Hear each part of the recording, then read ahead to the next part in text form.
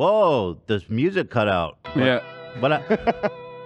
What is this, Rudy Giuliani's podcast? Right. What the hell? What up, everybody?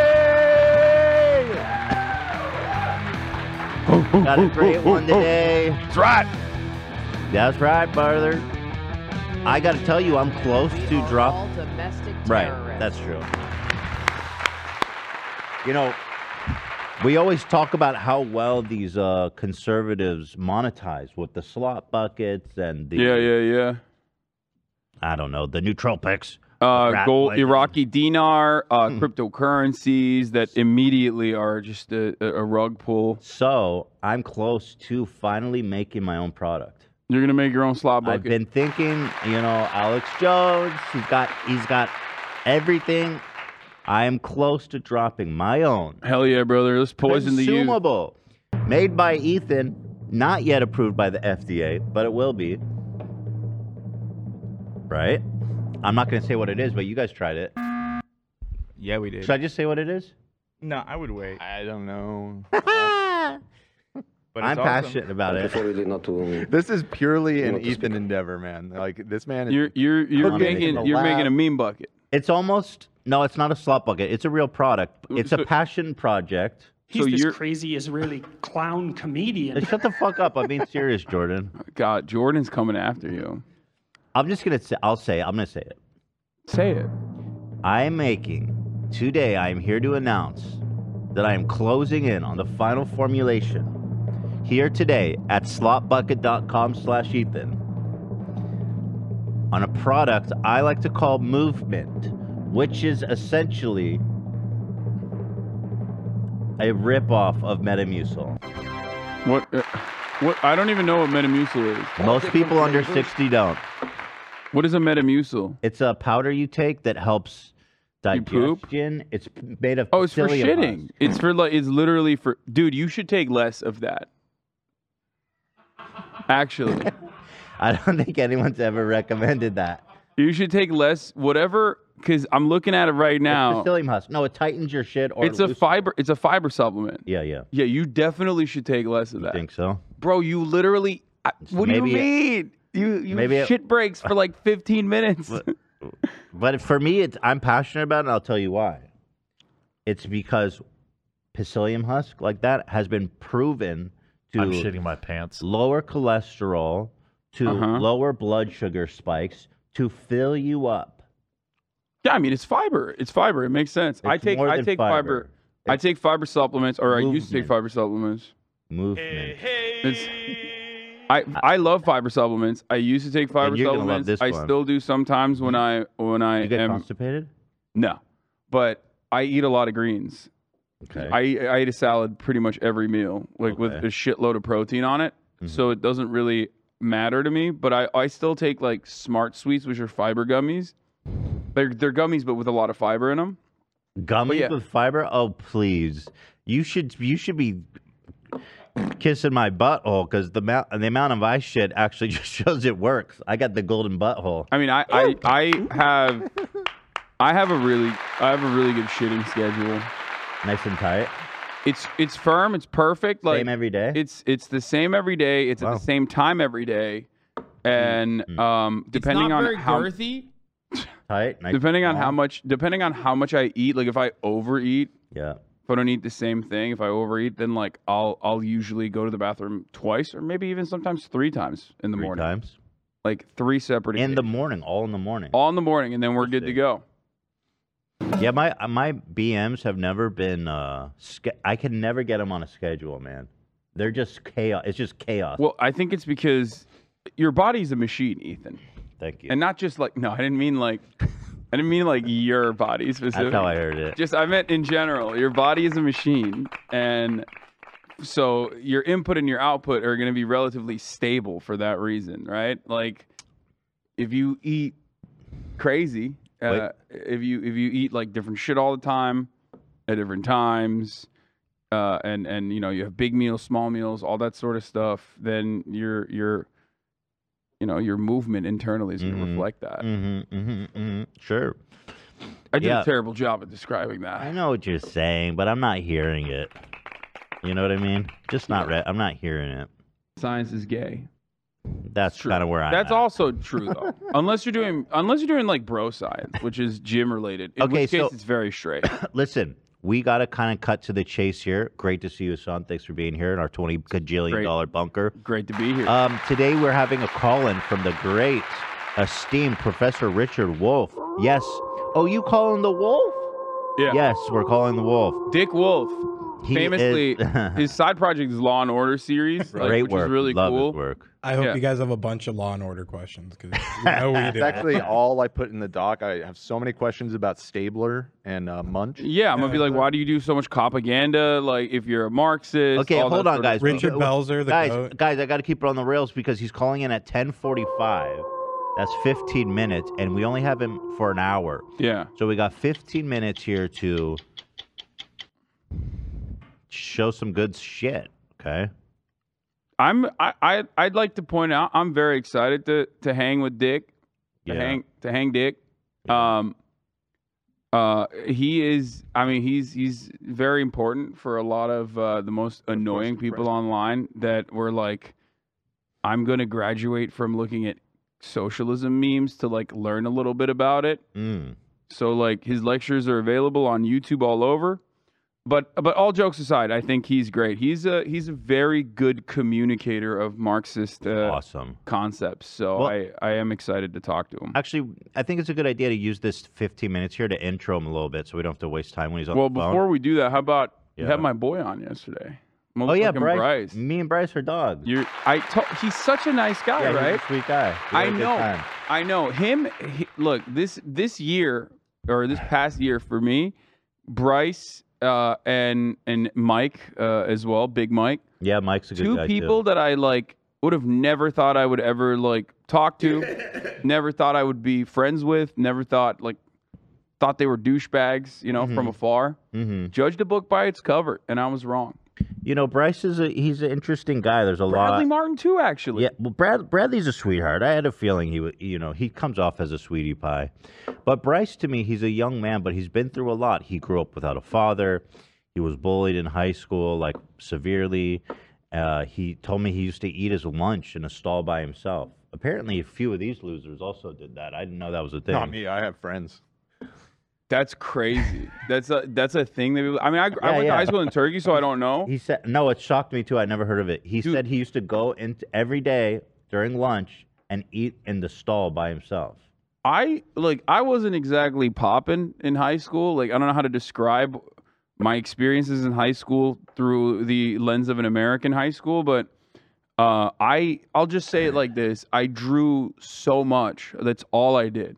Every drew? class, I would just sit there and draw. Do you ever draw titties and jerk off to them? Yes, I have done that. I've never done that, but I've heard from Yeah. friends who did that. Okay, listen. First of all, porn is banned. Porn is banned in Turkey. What do you want me to do? Did you ever draw one that was like really good, so you saved it for later, or did you start new? No, because I was always really bad. I would draw. I would used to be so good at drawing like fucking big burly dudes from video games and like animes and shit. Right. So whenever I tried to draw women, it, like the perspective was off. Okay. Like they were more titty than person. right. Well, that So- is kind of anime. Yeah, and I kind of failed at it a little bit. But I guess I wasn't horny enough to like get better at it. Yeah. Well, anyway, Bryce did this really incredible thing for me. Ryan Kavanaugh's bestie, Brad the Bull, the guy who rails his ex-wife, You called know in. so much about this dude's He life. called in, bro, and the minute he saw my face, he was like, "Fuck me, bro!" Like he was so upset. And Ryan Kavanaugh also called in during the show. He answered it. I heard his voice, and he's like, "Yo, I'm on the show. I'm live right now. I can't talk." And he's like, "Okay, call me back." But that would all happen live. So you're besties with him, and you're stealing him from Ryan. That's what I think. Ryan's going to perceive it that way. Yeah. I mean, I like Bryce. Yeah. I think he's a nice kid. Yeah, he's awesome. It was a good time. Yeah, and so as we're on the heels of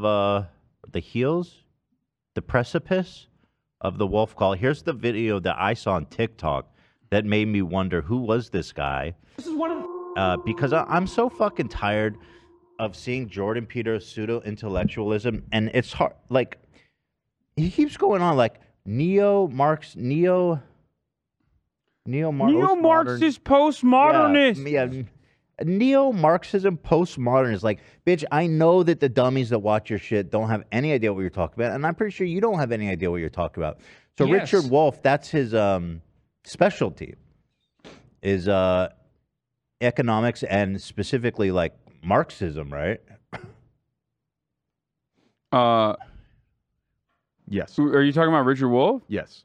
Sorry, I was literally opening up a new Google Doc, so I have before I forget, like I was trying to write down some of the questions that I have for him. Okay. That I have collected in my mind. Apologies for that. Richard Wolff is a famous Marxian economist. Obviously, there aren't that many of them out there, which is... They've all been hunted. Well, no, literally. I mean, McCarthyism is like a big part of why this is like a very contentious subject, even though it shouldn't be. He's Luke Skywalker. You know, we'll get into a little bit, but like you'll see a lot more Marxists or some kind of socialist in other departments. Usually sociology, maybe philosophy.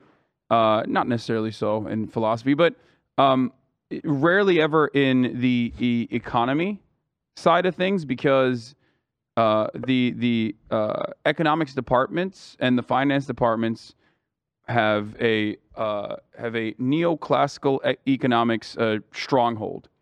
So they consider anything beyond that, like the furthest, I guess, quote unquote, left you'll go in neoclassical economics is Keynesian economics. Mm-hmm. And beyond that, it's considered like unorthodox, not real, magic, alchemy. You know what I mean? Well, so that is, I think, the unique part of this. He's highly tenured. I mean, he was a economics professor at Yale. He has a crazy pedigree. Anyway, here he is reacting to some of Jordan's absolute nonsense. This is one of the things that's so great about the way the Americans set up their political system. Because through the magic of the internet, it is possible for me to respond to some things that were said by a Canadian psychologist by the name of Jordan Peterson, who teaches at the University of Toronto. I love that he had to preface this by like only through the magic of the internet. Yeah, it's called a duet, Professor. Talking about the psychology he teaches or that he preaches, because that's not my area of expertise, just as it's clear that Marxism is not his. However, he has made statements about Marxism, despite not knowing very much about it, as is evident from what he says. These have included daring Marxists to debate with him, just for the record, anytime, anywhere, as long as we can work out the details. No problem at this end. By the way, an aside, 4 years ago, they were supposed to debate, Jordan and Professor Wolff. Yeah. And then Jordan bitched out and demanded $50,000 from a small university philosophy department to host the debate after it had already been arranged. So that's actually not surprising, because is a giant coward. No, here's what they do. Gina. Right-wing commentators do this all the time, and in most circumstances, it's not like the Young Republicans Club that actually has that kind of money, but it's actually donors of the university, alumni that are right-wing and want Ben Shapiro to go to that college to, you know, I guess, educate the youth, that will facilitate that. They will usually pay him. Like that speaker's fee is actually on the lower end, from what I understand. 50? Yes. Now, obviously, this was many, many years ago, so I don't know. Jesus Christ. He might have been suggesting that simply to duck out, like the coward that he is. I guess I could see it both ways, but you're right in that, like, Ben Shapiro's not gonna fucking go out of the kindness of his heart and talk to some kid. No, these guys don't do that. Yeah. Yeah. Yeah. No, that's not a thing. Interesting. So we don't get those fat, juicy checks here on the left. Not that I would have anything to tell a university, but he certainly would. Yeah, I mean, every time I've ever been invited to a college campus or anything like that, I've always done it for free. Like, I've never, I guess with the exception of Politicon, which was debates, I've never gotten paid for a speaking engagement. That's it. And that's what I expect, right? It's almost like a community service. You're going to talk to the kids. Yeah, but for the right, it's actually, and not even just the right. Like Hillary Clinton makes a lot of money doing this. Like politicians Well, that do it. makes sense in a way. Yeah, I mean, it's just like it's like So anyway, Hillary Clinton doesn't have anything going on that's worth $750,000 for one speech. No. Like what the fuck? But what's funny is that Jordan challenged him to a debate. He accepted, and then he bitched out and said, "I need 50K." But anyway, here it is.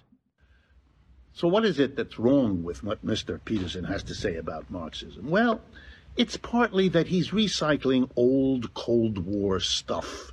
The Cold War was over in 1989. Most of us have moved on around the world. Mr. Peterson seems to be stuck.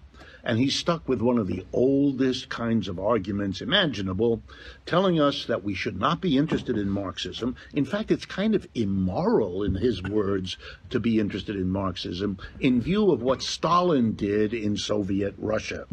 Well, okay, Stalin did terrible things in Soviet Russia.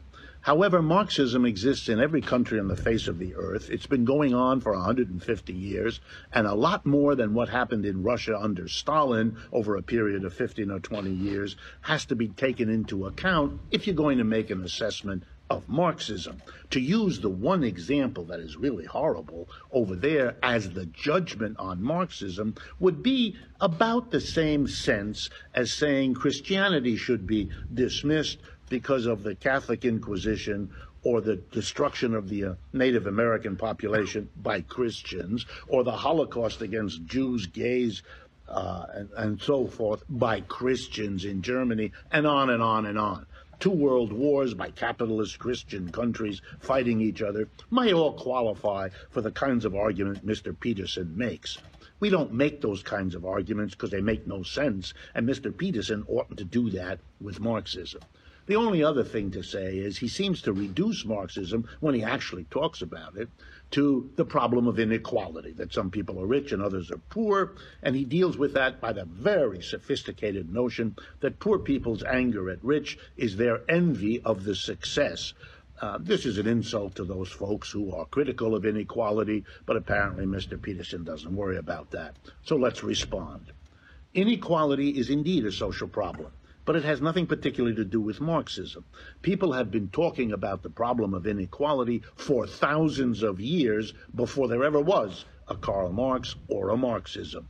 The whole point of Marxism was to explain why inequality under capitalism didn't go away. And let's remind everybody, capitalism comes into the world in the French and American revolutions, talking about being better than feudalism, because under capitalism, you see, we are free, we are equal, we are democratic, and all the rest of it. Capitalism was to bring, in the words of the French Revolution, liberty, equality, and fraternity. Well, as you know, and I know, and even Mr. Peterson must know, we have capitalism, we sure do, but we don't have freedom, equality, and fraternity, not even close. Mr. Peterson's own speech is an indication of that. So the Marxists have always said, why is that? Why do we not have the equality that capitalism promised? And the answer is in the analysis of capitalism, the way in which capitalism organizes society with employers and employees, the kind of parallel to lords and serfs and masters and slaves, such that the employees produce the wealth that the capitalists get into their hands, thereby becoming wealthier, while the mass of the working people are excluded from the very surplus their creativity puts on this earth. In other words, there's an explanation. If Mr. Peterson understood that, his critique of capitalism might address that explanation. Okay, Instead, pause it for a second. It acts as though there is no explanation. So The Wolf Pack. So you watched a fucking 5-minute TikTok video? Yeah, dude, I watched this whole thing. That's insane, dog. And I was like, this guy fucking rules, dude. Okay, TikTok Just shows how good he is. And 5 minutes on TikTok is entirely too long. And I will be the first to say it. I'm gonna disagree with you. I've been watching longer TikTok videos, and I like. Actually, I have too, because like I use TikTok when I'm pooping. Okay. Okay. Yeah. And that's a good spot for it. it's actually great when like there's like a 5-minute one, so you can just like let it run, and then not have to touch your phone. Right. But I find myself like when it was a This is minute, one of I'm the like, things I that's want so- more of this. When it's like a dude cutting a cow's hoof or something, which is my favorite right now. And you That's want, what you've been watching a lot. bro, have you seen those farriers? I have watched them before. Yeah. They dig out like absence from the Yeah. cow's hoof and shit. Pfft, it's so fucking Didn't I have this satisfying. conversation with you where I said I've done that to a horse, and I've never cut the hoofs, but like cleaning the hoof is I like think a you- This is pretty one of the things that's so pretty basic part of like working on a ranch or just having Right. you know, Yes, or you did horseback say riding. that. Right. I guess we've had this conversation. And then you said that that's not the same. Bro, like, you're that's not the a same. farrier. No, I'm not. I'm not. I've never actually shaved a hoof or anything like that. Then what? but- So what's the point of even saying it? Because I've cleaned out the hoof though. Like You clean out the hoof. That's just a stick. You just take out Not a mud stick. from the horseshoe. not a stick. These guys are like You surgeons. still clean like I've. Yeah, you're right. It's just yeah. I You know what I polish mean? it. You know what I mean? Like I've done all that. I've done hoof maintenance. Half my And grooming, Okay, hoof maintenance.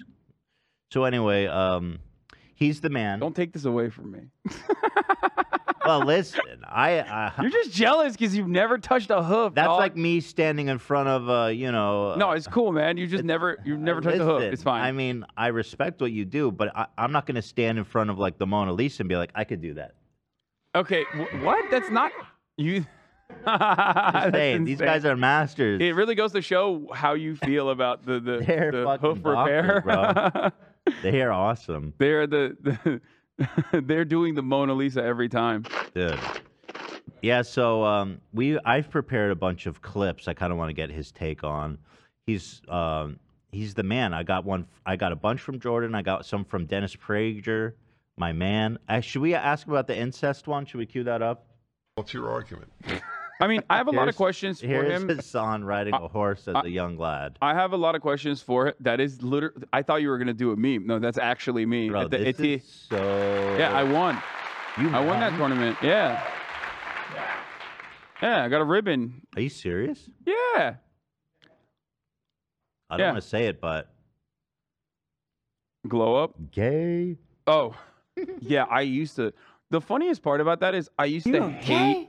I used to hate dressing like that because, like, especially when you're young, it's like the worst. But you have to. You have to wear a blazer. You have to wear a suit with a tie and everything. I used to hate dressing up like that, and now How did you become gay? Now I do it on my own volition.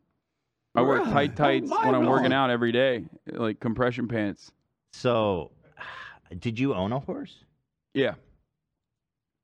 Your family rich or some shit? Yeah, my family used to be. Yeah, I've talked about this. Oh, a I lot. didn't know that. Yeah, my so there's a generational curse. Oh, okay. We There's a did know that, generational apparently. curse in both sides of my family. They where- lost it all. Yes. Okay. They always I remember. they always make a lot of money. Like they have historically always made a lot of money, Mm-hmm. and then literally went bankrupt by the time their next of kin reaches college age, which is literally what happened May to me. I ask you? And what? Are you afraid that you're gonna fall to the same curse? Maybe. I mean, I am not.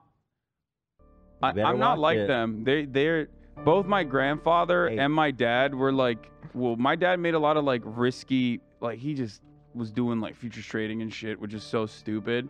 And my grandfather was just like more so kind of a baller in the sense that he had like one big. He had like one big court case, I think, where he got like a lot of real estate. This is my grandfather, who's been dead for many, many years. And then he just basically sold all of those properties and then lived off the money for the rest of his life. You hear that music? What is that? That's the curse music. Oh, Jesus Christ. The third is coming. How would you lose all your money? I wonder. Both. How would Hassan go broke? I don't know. I fucking get like Omega canceled or something. Canceled. Yeah, so much so that like I can no longer continue to make content. But even then, like I don't know. Yeah. The question is, will you be able to afford your children a horse? That's kind of the status that we're going for.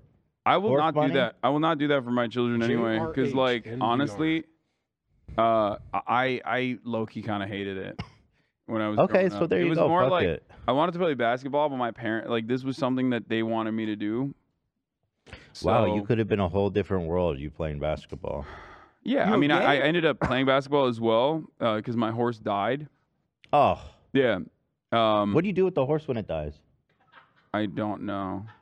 I probably glue factory, right? Or Isn't do that you what they make do? it? Do you eat it?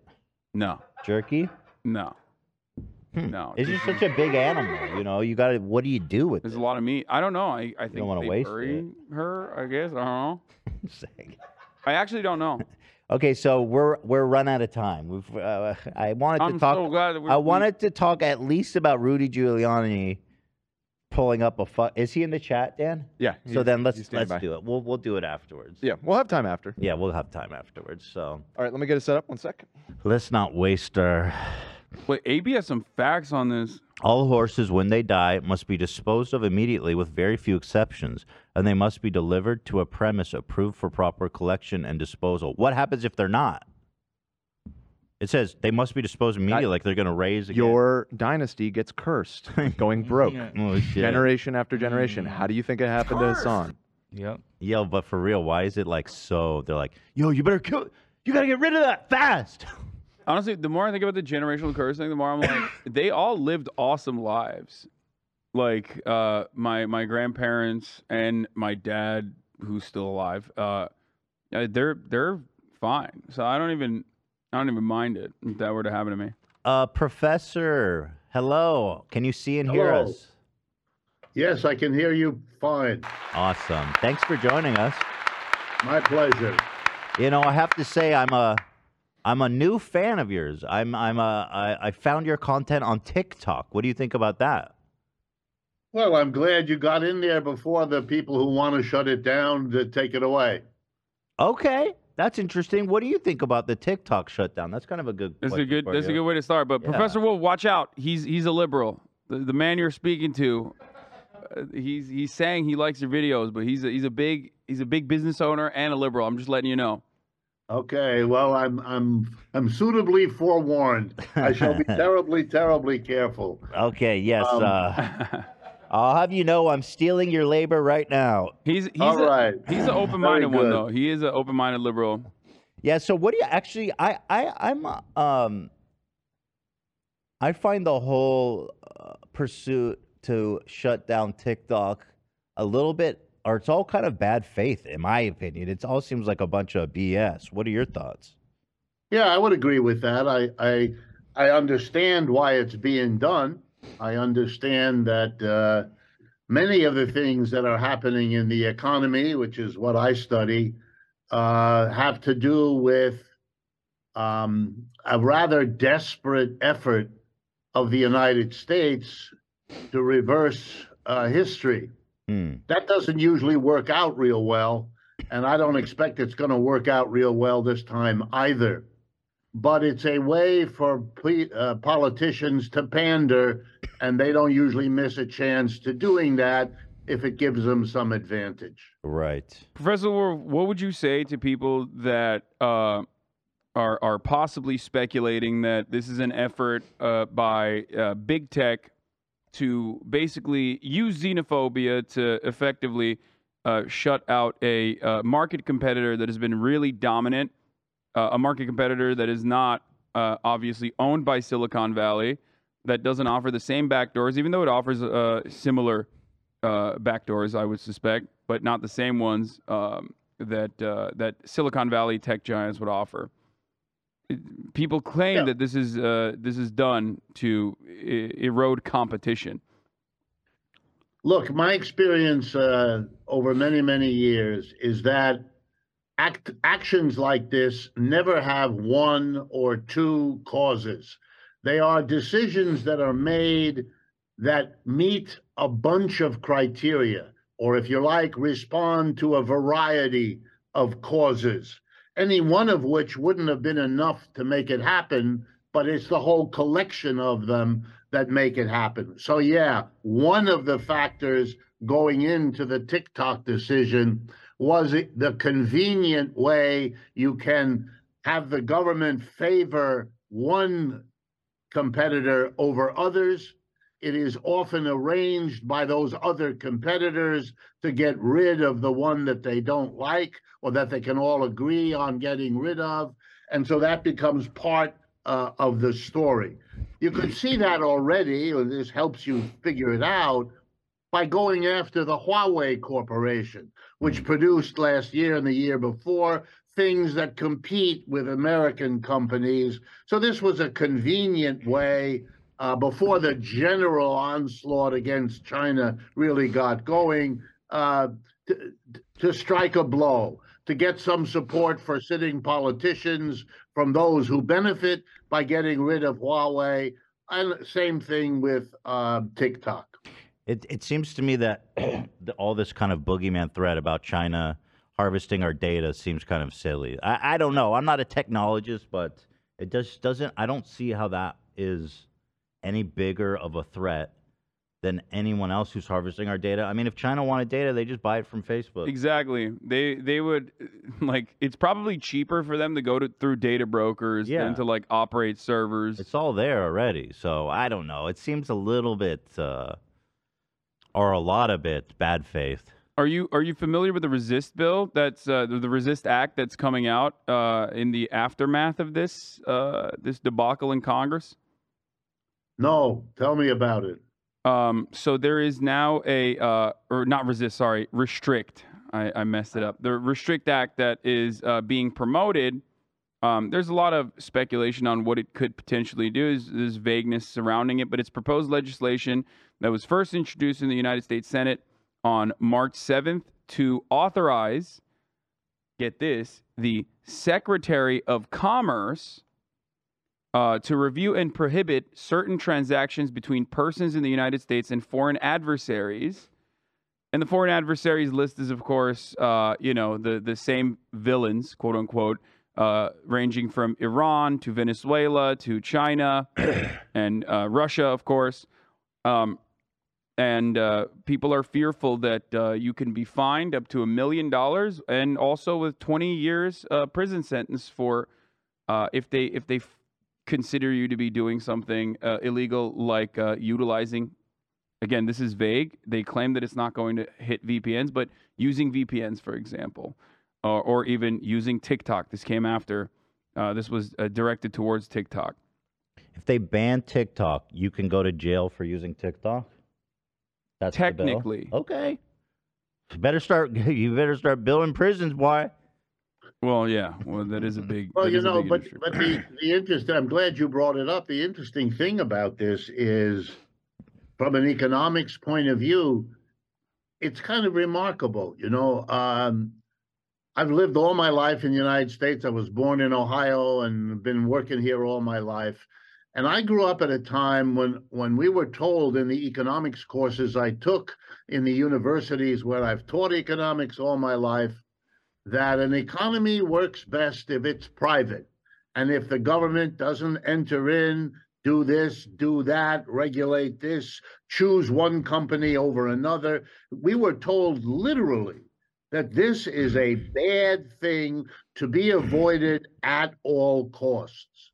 So I think one important thing is to recognize that all of that stuff has been thrown out the window in the last 5 or 10 years, just as if it were never spoken, as if it were never taught, even though it was the dominant ideological statement of what Western capitalism was all about. And you're now seeing, it used to be a phrase, the government should not choose winners and losers in the market. That was a kind of phrase that we were told. Well, what you're seeing at every turn is exactly the opposite. The government is choosing winners and losers, helping these industries, not those industries, saving this one, not the other one, forbidding this, allowing that. It's never stopping, and it's not a sign of confidence in your system. It's a sign of fear and retreat and danger and isolation. And now let me put on my economics hat. It's not That list that you mentioned a minute ago, Iran, Russia, China, you better get out your pencil, because that list is becoming longer and longer and longer with each passing day. It used to be Russia, China, and we would, have the usual socialist bad guys or communist bad guys. But now we have all kinds of societies. The important thing to remember is something called the BRICS, BRICS, Brazil, Russia, India, China, and South Africa. We are isolating ourselves from them by pretending we are isolating them. But that's not the way it's working. The rest of the world is gathering around them, not us. And the make-believe that that's not the case is a dangerous form of self-delusion in the United States. Look, the war in Ukraine, whatever else you think of it, was supposed to be over in a short time once the sanctions got going. They were called the mother of all sanctions. They would bring Russia to its knees. Go back and look at the press in February, March, and April of last year. That's what they were predicting. None of that has happened. None of it. And why? Because it turned out that Russia, which is a weak economic system, and was before this war started, but Russia has really big and powerful friends, more of them each day. And they turned to those friends and they made a bad joke out of the mother of all sanctions, which hasn't stopped the war one iota. And adding more tanks and sending more shells isn't going to change that. These are more and more looking like the acts of people who took a really bad turn, cannot admit it, cannot face it, and keep doubling down in a way that makes the rest of the world shake their head. And more of us inside the United States scratching our head and wondering, what are you doing? What are you doing? And that's really where people like me, that's where we find ourselves. What kind of policy is it that you would like to see in terms of like how America responded to the war in Ukraine instead of sanctions? Sure.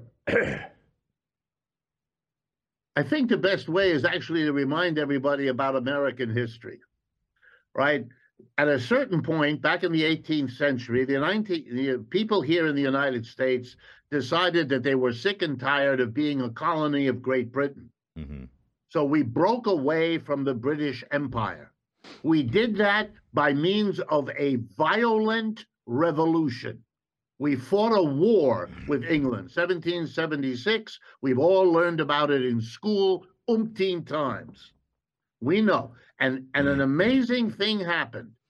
The British Empire, which at that time ruled the world, the slogan in England at that time was, "The sun never sets on the British Empire," because we've got the whole world covered, from India to Africa to, you know the story, okay? To the amazement of everybody, the British were defeated by the Americans in that Revolutionary War. But they didn't give up. In 1812, we had another war where the British Empire decided again to try to squash the new emerging economic power of the United States. 2 wars, they were defeated both times. Finally, the British got the memo. This is not going to work. You are not going to undo the history that you yourself helped to make. So what you ought to do is sit down and work out with the United States this new get over your upset that your empire isn't growing anymore. Get over it. Recognize that your empire is now on the downturn and that a new power is arising, namely the United States. And they worked out a peace agreement that lasted a century. Okay, you want my answer? That's what we ought to be doing with Russia and China. Not go to one little war or not so little, one proxy war. Next, we'll have a war that isn't a proxy war. You know, we're on the edge of it anyway, almost every day. We'll do something in the South China Sea. We'll provoke one way or another, or we will be provoked. This is a dead end. It's not in our interest. It's not in their interest. We need to live with this new emerging economic power. We don't need to keep trying to squash it. It doesn't work. Every other empire, Greek, Roman, British, Persian, Ottoman, you go through them. They all had a ride up, then they plateaued, and then they went down. The last 100 years has been the American empire, especially after World War II. It was a great ride up for the U.S. It's going to be a bumpy, difficult ride down. And the sooner we face it, the better our judgments will be and the better our policies will be, because where we are going, whether it's Ukraine or banning TikTok or hounding Huawei, these are things that are going to hurt the U.S. I keep trying to explain to people, when Saudi Arabia shifts its oil resources from the West to China and Russia, this is a screaming signal, even the people you thought were most dependent on you aren't anymore. And unless you're blind or blinded by some ideological reflex you ought to outgrow, you're going to be making one mistake after another, and people like you and me are going to be talking about them, even though we would wish we didn't have to. And I So feel your answer is collaborative multipolarity, like leaning into that with all of the other hegemonic powers, or at least like superpowers that are growing at a rapid pace. The propaganda, though, that I think a lot of people consume in America is that these countries are not willing to work with us. It's them that's putting up the roadblocks. But they are working with us. We're working with them all day, every day. I mean, we have no commerce without China. Listen, let me give you a couple of just simple statistics. Throughout the entire anti-Chinese or China bashing or whatever you want to call it of the last 8 or 9 years, beginning at the end of Obama, right through the tariff and trade wars of Trump, and now the continuation under the neocons working with Biden. Throughout that time, the trade between the United States and China goes up every single year. There's a peculiar disconnect between, if you pardon me, the roaring bullshit from the politicians and the underlying reality that we need them. We need them to produce consumer goods. If the American people had not been able to buy cheap Chinese consumer goods over the last 30 years, they would have demanded and they would have gotten higher wages to pay what would have been the price if those things had been produced anywhere else. Capitalists in America are grateful, if they're honest, for the cheap Chinese goods that have made it possible for profits to go up without rising wages, because you could go to your neighborhood TJ Maxx store and buy inexpensive Chinese clothing, or to the other stores. You know, there is no Amazon, there is no Walmart without Chinese goods. If you plot the growth of Walmart and the growth of China, you discover something. It's the same business. The China can outproduce us on everything, but they could never have gotten into the American market unless Walmart Target, and all the others acted eagerly to be the distributor of those Chinese goods and to make a fortune for themselves along the way. Those are the realities. The rest is make-believe. Nobody wants this war in Ukraine. Above all, the people of Ukraine who are suffering beyond all words the destruction of their society. Who's benefiting out of this? I mean, American weapons manufacturers. Excuse me? American weapons manufacturers are. Yep.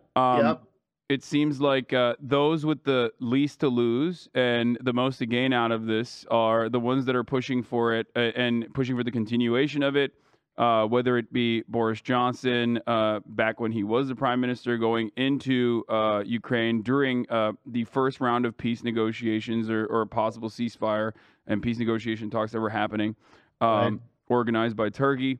Or whether it be, Ned Price and numerous other American State Department officials continuously talking about how they are not interested in peace at all.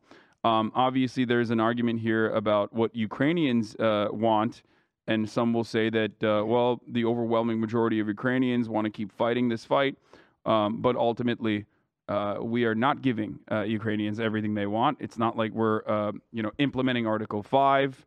We're not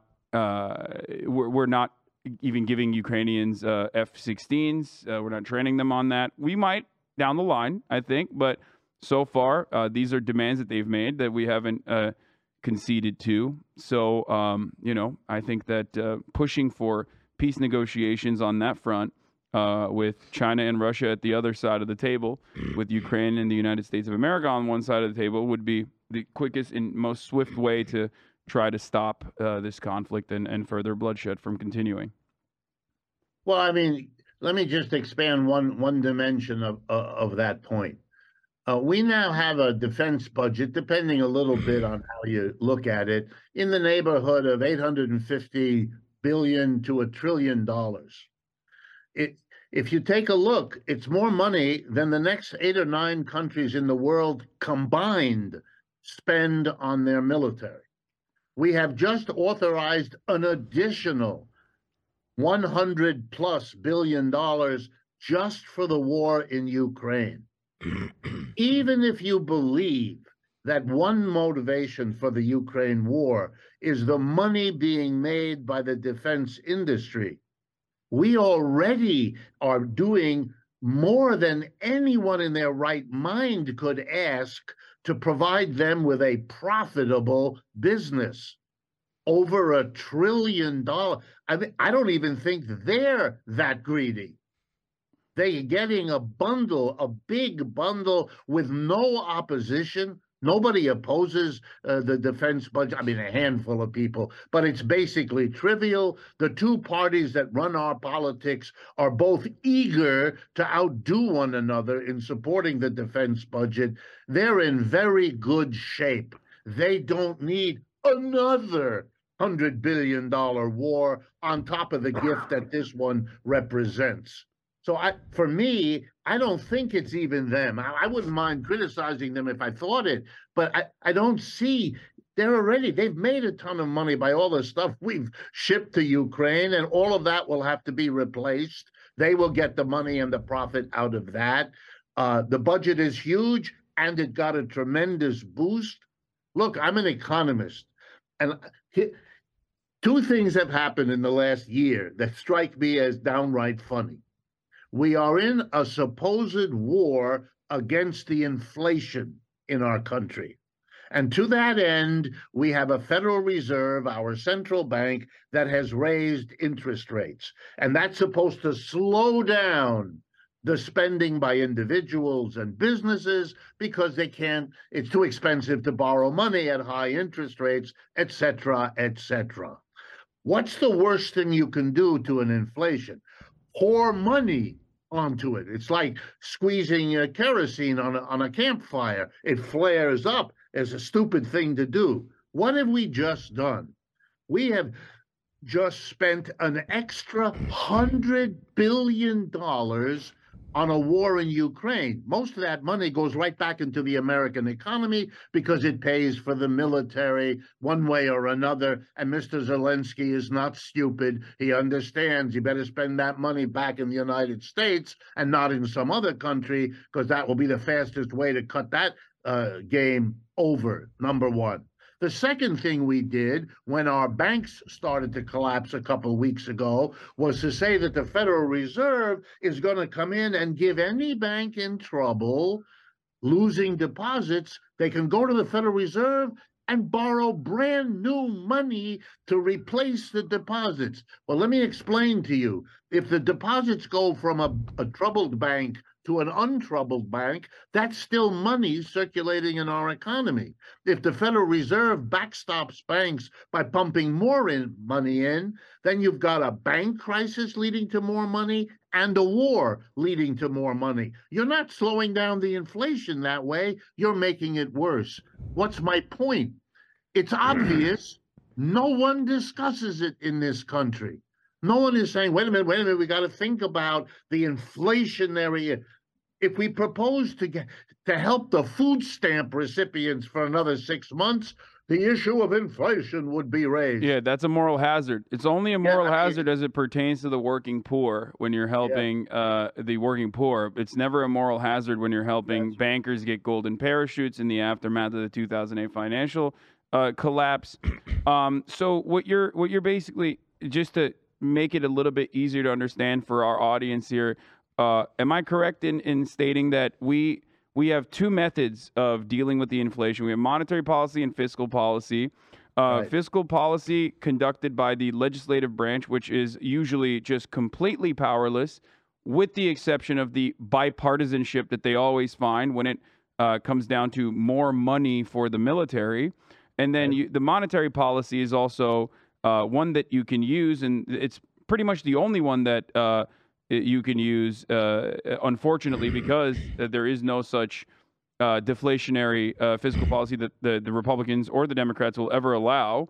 So they're utilizing that, the control over the inflation by controlling the interest rates with the express purpose of depressing wages, kicking people out of jobs, with the hopes that, like, inevitably people will be, this tight labor market will turn back around, and you will have a labor force that's willing and able to take less pay for the same work. Yeah, and again, I don't mean to beat a dead horse here, but again, I'm astonished. I'm an economics professor. I'm astonished that the only way we are discussing as a nation dealing with the inflation is by raising interest rates, which will throw millions of people out of work. And everybody knows that, which will probably hurt the poorest amongst us most, the last hired, the first fired, all of that again, worsening the disparities of our racial community, of our ethnic community, of the genders, and on and on. Really, we're going to go through that? I'm a professor. I learned that there are other methods of dealing with inflation. Can we talk about that? Can we talk about that? Do not involve raising interest rates.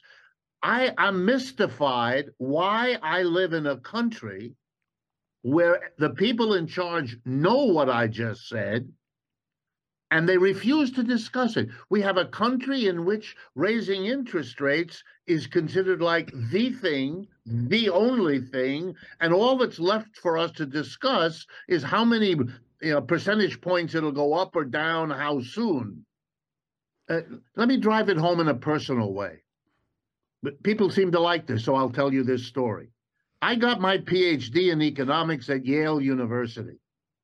At the time I got it, it was almost all men who were students. Women didn't go into economics then. They do much more now, but they didn't then.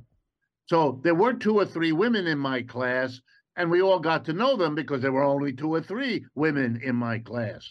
And one of them, who took the same courses I did, in the same classroom I did, from the same professor I did, you know, was a woman you've gotten to know. Her name is Janet Yellen.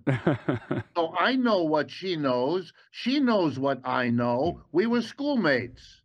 We went to the same graduate program. In that program, we learned that one of the most interesting ways to stop an inflation that has been used in many countries at many times, often with great success, and that was used August 15th, 1971, by the sitting president, Richard M. Nixon. He got on television and he said to the American people, we've got a terrible inflation. Here's how we're going to deal with it. As of right now, as he was speaking on radio and TV, any business that raises its price, we're going to come for you, we're going to arrest you, and you're going to jail. Any union or other worker organization that pushes or tries to push the wage up, we will do the same to you. This policy is called in this country a wage price freeze. In other countries, it's called an incomes policy because it freezes the income of the employer and the income of the employee at the same time, wherever it happens to stand. That was originally put into effect for 90 days. It was extended. It brought the inflation down. It is an alternative. It has its strengths and weaknesses, just like raising interest rates, but they're different. And an honest society trying to deal honestly with its problems would have a debate publicly about these alternatives. And by the way, there are others I could give you if you were interested. It's not the only two. There's more than two. But we live in a society that has a quick dismissal. If they even admit what I just explained to you, which is in every history book and can be verified in 10 minutes of Googling anything, there's no excuse for what's going on. Just like breezily dismissing the Ukraine war by saying the Russians and the Chinese don't offer to sit down and have a ceasefire. Both of those countries have done it. Maybe they're lying. Maybe they'd cop out once you started the process. But we're not in a very good position to call them bluffers if we haven't called the bluff. And if we're willing to sit down without conditions, why don't we say so? And I don't think you can use the argument about what the Ukrainians want, because here I'm not interested in criticizing Mr. Zelensky. But you should know, if you don't, that he has shut down opposition newspapers, opposition media, opposition politicians. He's fighting a war. Maybe you have to do that in war. But there is no way to know what the mass of the Ukrainian people feel unless you want to take the fact that somewhere between 6 and 7 million of them have left the country, and it's not that big a country, and that would not be a sign that you would want to make a big argument about, that this shows that they're in favor of fighting to the last Ukrainian, since they've made a choice not to be among those last Ukrainians that we're fighting for. So it does strike me as there's an awful lot of accumulated evidence that we're not dealing honestly and straightly with these major problems of our society. And that's usually the sign of a society that is scared shitless, if you pardon my Spanish, and therefore is functioning with a level of anxiety that is scary to watch. Getting back to fiscal policy and monetary policy, you talked about some things that have demonstrably worked, like the Nixon price freeze. Right. For contemporary America, for contemporary American society, do you have any suggestions on fiscal policy that would be deflationary? And can we even implement these policies? Absolutely. The first policy that would be deflationary, and it is long overdue, is raising taxes on corporations and the rich. If you want it very concrete, reverse the tax cuts that were passed in December of 2017. The biggest single economic act of recent history was that tax cut. That is what produced the $1 trillion deficits we've had ever since. We had deficits before. It's not that we didn't, but we took a quantum leap. And let me drive home. The 2017 tax cuts, benefiting mostly corporations and the rich, came at the end of a 30-year period, maybe even 40 years, of a dramatic boom in profits, of a dramatic increase in the inequality of wealth.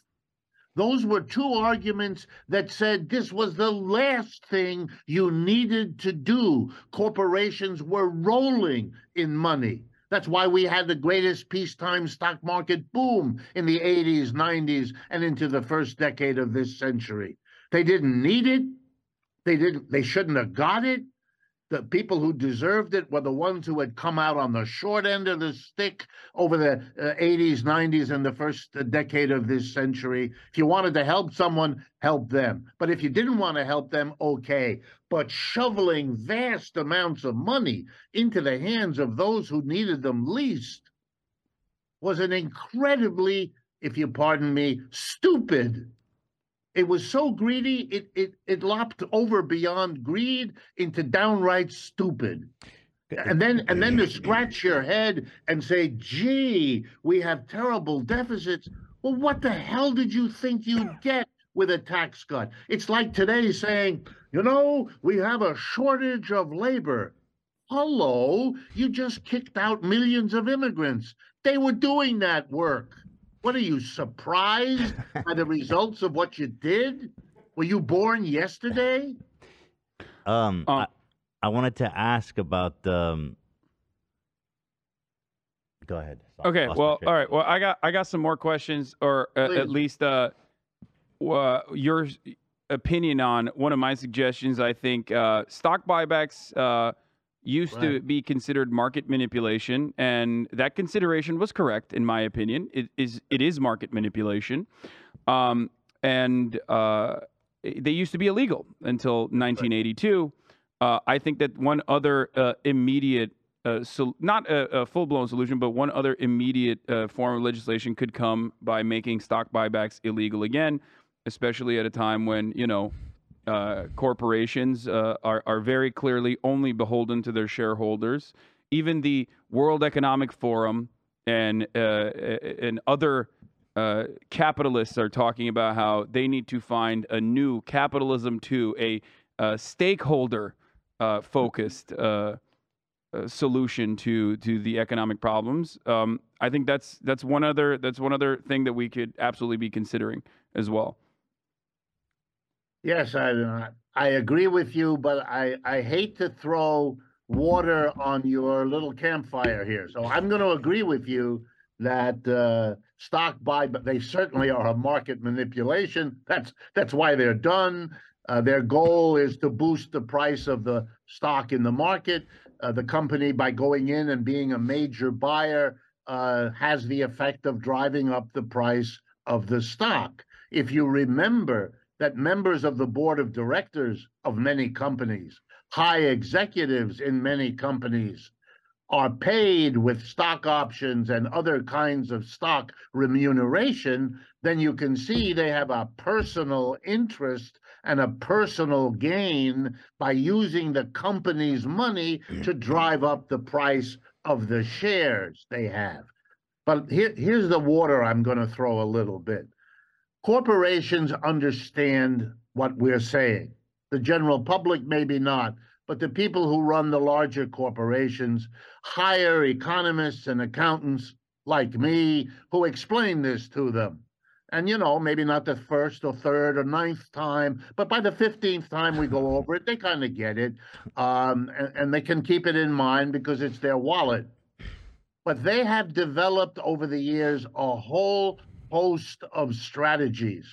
And if you deny them this one, and I'm in favor of it, I agree with you, I would support it. But I've been around now, and I will tell you, they have dozens of other strategies that will accomplish more or less the same thing. Oh, absolutely. I'll give you one example just so you get the flavor. Company A, a big multi-billion-dollar company, and Company B, another one. And they get together over golf or at the fanciest restaurant they can find, and they come to an agreement. Company A uses its profits to buy shares in Company B. That's not a stock buyback. And Company B uses its profits, you get the picture, to buy the stock of Company A. I've watched it. It's there. It's a strategy. And I could go on. And as long as we allow a tiny group of people, a board of directors, 15, 20 human beings sitting at the top of these mega corporations, as long as you give them the authority of disposing of the billions of dollars in profits, in revenues that they have at their disposal, you can't be surprised if they use it to enrich themselves. That's how the game of capitalism is organized. The rest of us are supposed to be spectators and go ooh and ah when they use the money to aggrandize, themselves or their companies. They really do have lovely shrubbery around their headquarters. I want to say there's at a certain point, and kind of goes back to what we were talking about before, when, during a 40-year period of, huge profits, they give themselves another massive tax cut. It, like you said, it's stupid, but it's even worse than that. It's almost like self-defeating greed to the point where it's destabilizing society. Is going to end up eventually with their head on a pike. You know what I mean? Or their head in a goddamn. Ethan is recognizing the contradictions, Professor Wolff. That's what's going on. Or their head in a guillotine. So, like, how is it that they're not aware? They must be aware of where they're going. And at a certain point, I just don't understand why they don't acknowledge that I can be ultra rich. And also, it's as important that we live in a stable society where someone's not going to, people are going to come eat me. Okay.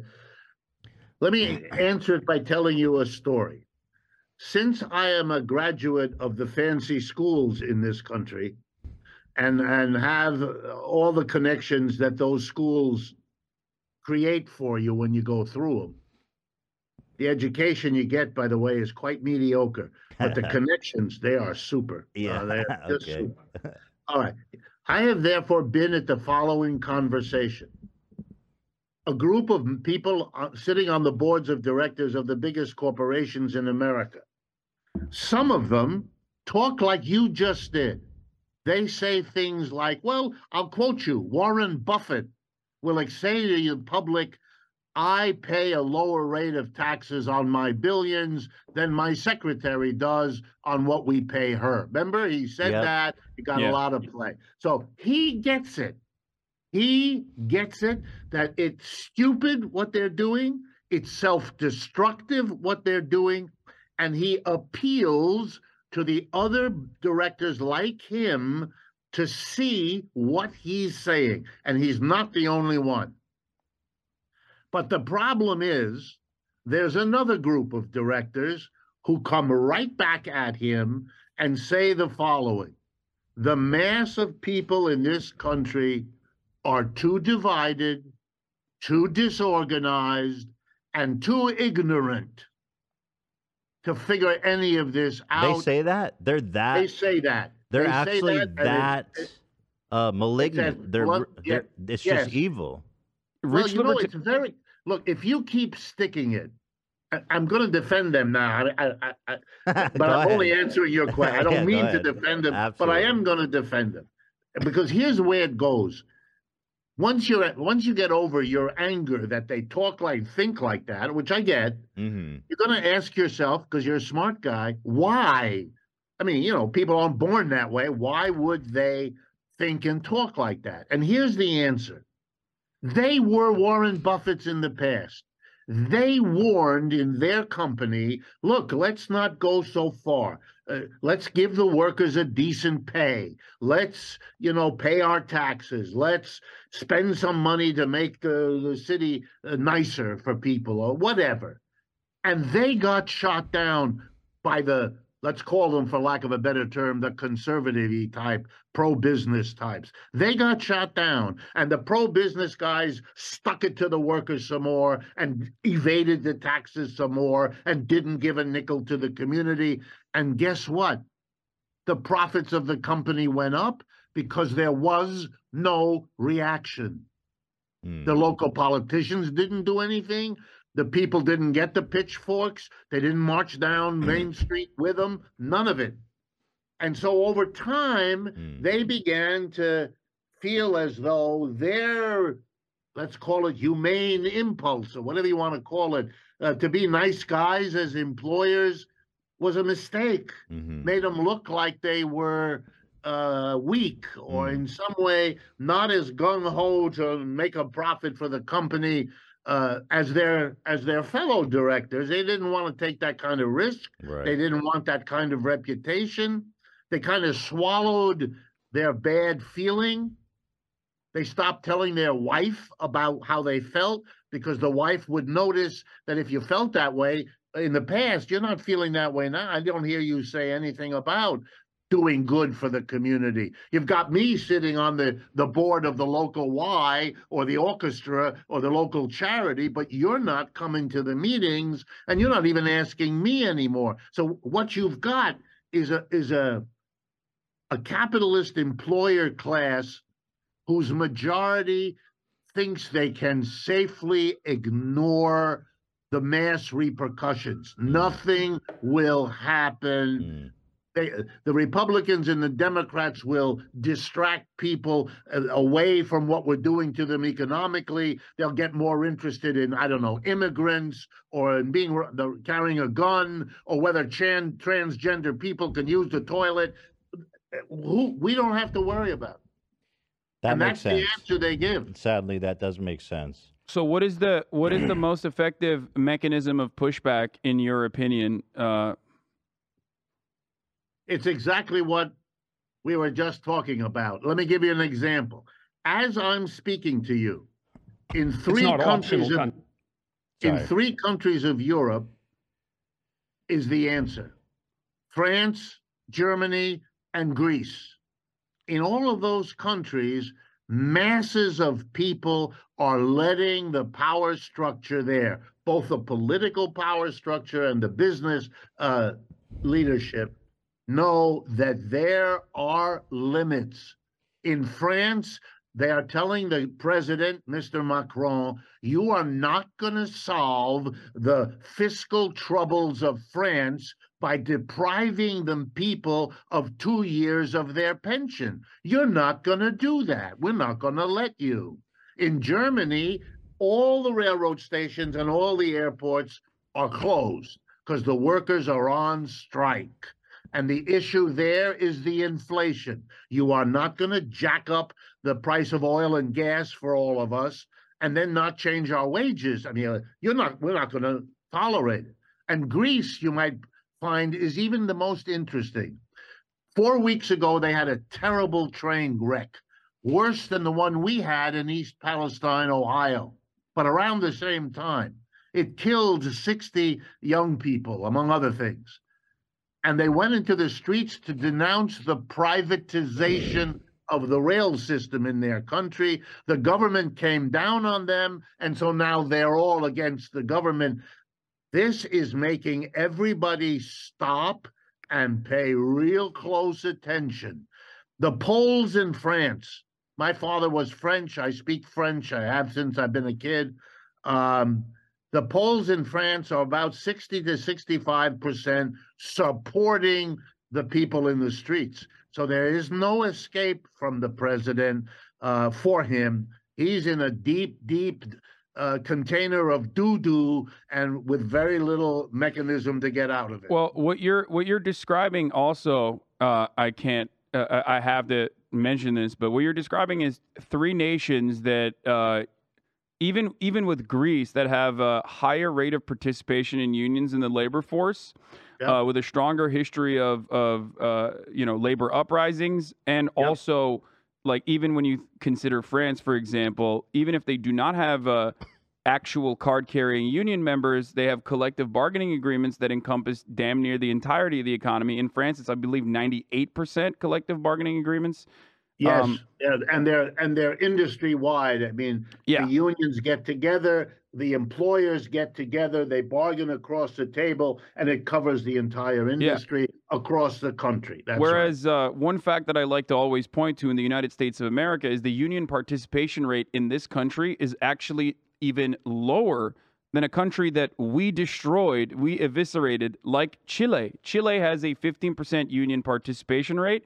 The United States, on the other hand, has an 11% union participation rate, which is unimaginable to think about. It's unimaginable to consider, considering what we've done in Chile. So I think that factors into this a lot. You talk about democracy at work. You talk about how workplaces should implement a democratic process, even though it's authoritarian currently, and people expect that, and people think that that's normal. I think that that is the main mechanism of pushback, is also, building out. I want to ask, maybe this is why. I'm just wondering, why are Americans so docile? Yes. In many ways, that's what we've been talking about, even if it hasn't been explicitly in so many words.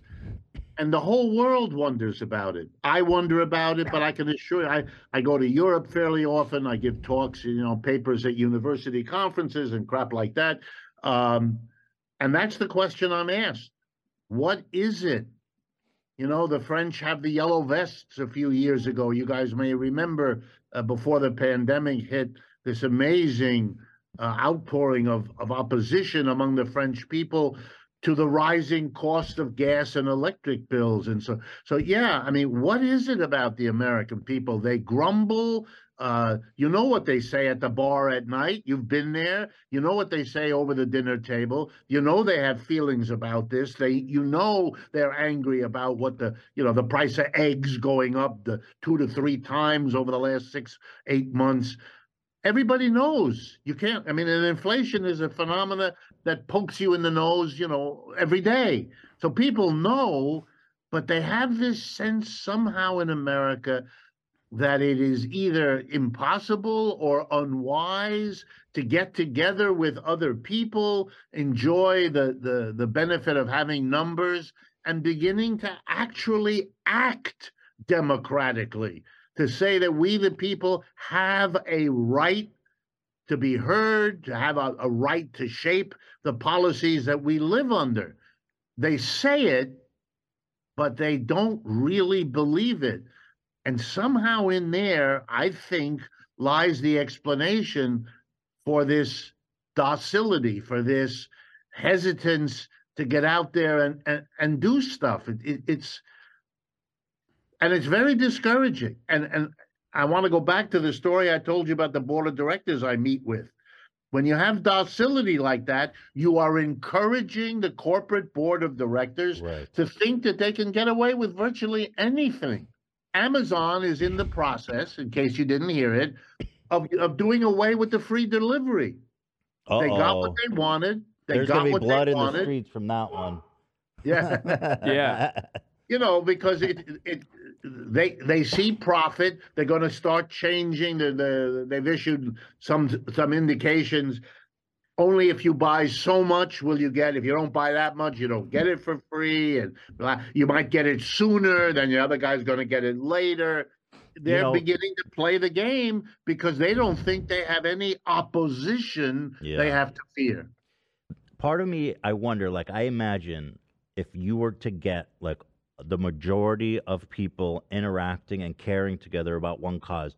In my mind, imagining Americans doing that is almost hard to believe because the different tribes, the 2 different tribes here in America, are so opposed, and the propaganda on either side is so compelling. It's like if you have a bunch of, let's say, liberals in the street protesting inflation and price gouging and all this, it would be so easy for Fox News and their saddle and all their cronies to vilify them in whatever way they wanted, right? To prevent the other half from participating. And I feel like there's no critical mass eventually where it's like, because you need both people to come together on a cause to get anything done. I feel like in a meaningful way to have enough people. I wonder if that's why. There are plenty of issues. There are plenty of issues where the American public actually unite on across the board. Abortion being one of the greatest examples of this, like the protection of abortion rights being one of the best examples of this. And yet, obviously, the Democratic Party doesn't do enough to protect that, and the Republican Party very openly works to undermine it, and not even through the legislative body, but through state legislatures and the court process and the court system. If a conservative who, let's say, even supports that privately, I think they would be afraid of being perceived as a traitor if they went out into the streets or something like that to support the cause. I think that they have weaponized wedge issues very effectively in the United States of America as a mechanism to divide the working class. The working class has no class consciousness in this country. Historically, they haven't had class consciousness in the country. Even like in the Eugene Debs era, there were still plenty of people, like the Steinbeck quote that comes to mind immediately is about how socialism will never work in the United States of America because the workers do not see themselves as an exploited proletariat, but temporarily embarrassed millionaires. I mean, that's paraphrased and maybe falsely attributed to this topic, but it doesn't matter. My point is that attitude still exists. American exceptionalism is built into people's minds. Americans still believe a false meritocracy that doesn't exist. These are all ideas that the bourgeois state and its institutions have basically reinforced through even neoliberal institutions like where Professor Wolff graduated from, Yale, all the way down to our regular education and what people are taught in schools from pre-K through 12. So that's it. It's very successful. This is what happens when you have a country that has no class consciousness and capitalists have won. And it makes sense. We are the labor aristocracy. We are living in the imperial core. We do benefit from the global exploitation of the third world. The exploitation of the global south, and we kind of recognize that. We recognize that the cheap goods and commodities that we consume are sedating the masses, and people are relatively comfortable. That's why no one fucking rises up when you see a 700% increase in profits for an egg company, the California egg company that just reported like insane, record-shattering profits and they did that. Because egg prices were increased. There's too much corporate consolidation. They have all the power. And just like Professor Wolff pointed out, Amazon is doing that single-handedly, monopolizing e-commerce, and then slowly but surely increasing prices and doing whatever the fuck they can. And there's no way to fight back against it. So I don't know if you have an opinion about that, or it's probably a whole lot of stuff, but it is concerning. I mean. Yeah, I mean, I have to get off. I have other things. Right. I did want to end my part of this on a more positive note, because I agree with everything you've said. I really do. But I want to again point out these things can change. In France, it was believed that their working class was divided beyond all repair. Basically divided as follows: a vast group of people in the middle, then an extreme right wing associated with the Le Pen family that you may have heard about, father and now the daughter as a leader of a far right wing anti-immigration thing, and then a fractured left with a communist party, a socialist party, a green party, and all the rest. And that they could not get together. The union, there are 8 national union federations in France. We have 1, the AFL-CIO, they have 8, and they've never been able to agree on anything. In the last 5 years, all of that has changed. Here's what's happened. In the last election that Mr. Macron won, and that Le Pen came in second, a very, very close third. 1 or 2 percentage points less was a unified left in which the communists, socialists, Greens, and 3 or 4 other parties all got together. Unheard of. And they were, as I say, 2, 3 percentage points less than Mr. Macron. That's all. The division in France is very dangerous for the government in power because the left was unified. In the demonstrations that have involved millions of people over the last 2 weeks and are scheduled to continue next week again, the 8 different trade unions who have been unable to agree on anything else are all agreed. They are all together leading this movement. It's led by the labor unions united. France has never seen this before. And I believe it shows the wisdom of a famous remark made by a great leader years ago. Here's how it goes. For many decades, nothing seems to happen. And then in a few weeks, decades happen. Who said that, Professor Wolff? The man's name was Vladimir, but not Zelensky. You can think about who it might be, and you'll guess right. Brilliant guy. He's really good, really smart guy. I know you have to go, but thank you so much for calling. It was incredible talking to you. So great. Maybe you'd be open to coming back again sometime. That would be awesome. Absolutely. I like your program. I like the style and the way you do things. Oh, well, thank you and very much. You don't beat around the bush, which I really appreciate, because I live in a country where beating around that bush seems to become I only beat one bush, Professor, and it ain't the one we talk about. Go there. All right. But I do want to say Jordan Peterson's grandmother's bush. I do want to say you have a YouTube channel, Democracy at Work, or you're associated with it, and somehow you can subscribe on YouTube. I'm going to put the link in the description. You guys are going to be greatly benefited by following Professor Wolff on TikTok, on YouTube. We'll put all the links in the description. Democracy at Work on across social media. We'll put them all in there, but go please support and follow this brilliant man who's going to be calling in again soon, hopefully. We're going to get Ethan to read State and Revolution. And then we'll talk about that. Very good. All right, Bye. gentlemen. Take Thank care. you again. Thank you so much. Have a good night. That's one of my favorite Lenin quotes, Dude, which he's I use all the time. He's so smart. Yeah. Everything he says is so insightful and very scary, frankly. I'm glad he wrapped it up on a positive note, but I don't even think that Professor Wolff is like particularly smart.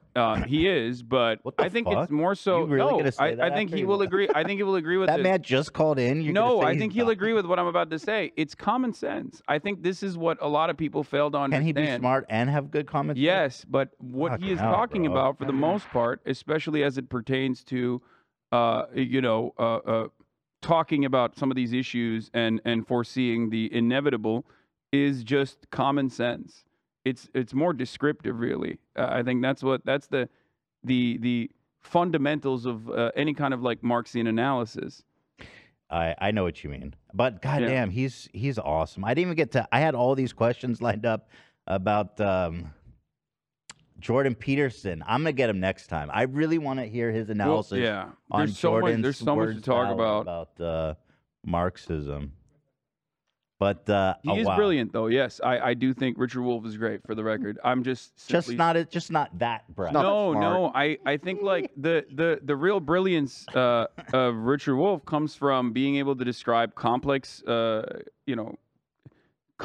texts with ease. I was in a way that is digestible. That makes sense. And but ultimately, like, he is simply describing common sense. I think everyone should understand that it's approachable. This kind of stuff is approachable if you just simply think it through. That's what I was really enjoying. I mean, everything he was saying, I was really. It was really easy to consume and follow. I mean, the guys. Gee, we have to harvest his brain more. I need to steal more of his labor. Did I steal his labor? No. No. That's not Because he's not my employee. I think. Can I steal his labor? How can I? I'd like to steal his labor. This is something people. This is something people in my community say about like people who quote unquote steal my takes or whatever. But like agitative propaganda is important for class consciousness, and therefore it doesn't matter who's repeating it as long as other people are hearing it. Like I don't give a shit, and I don't think he would give a shit either. That was awesome, man. Having the opportunity to describe such subjects to a broader audience of liberals is always good. Hang on one sec. That is weird. What the fuck? Sorry. Great guy. We should reach out. Let's get him back on. Let's schedule it. Like 30 seconds after you guys went off the line. What?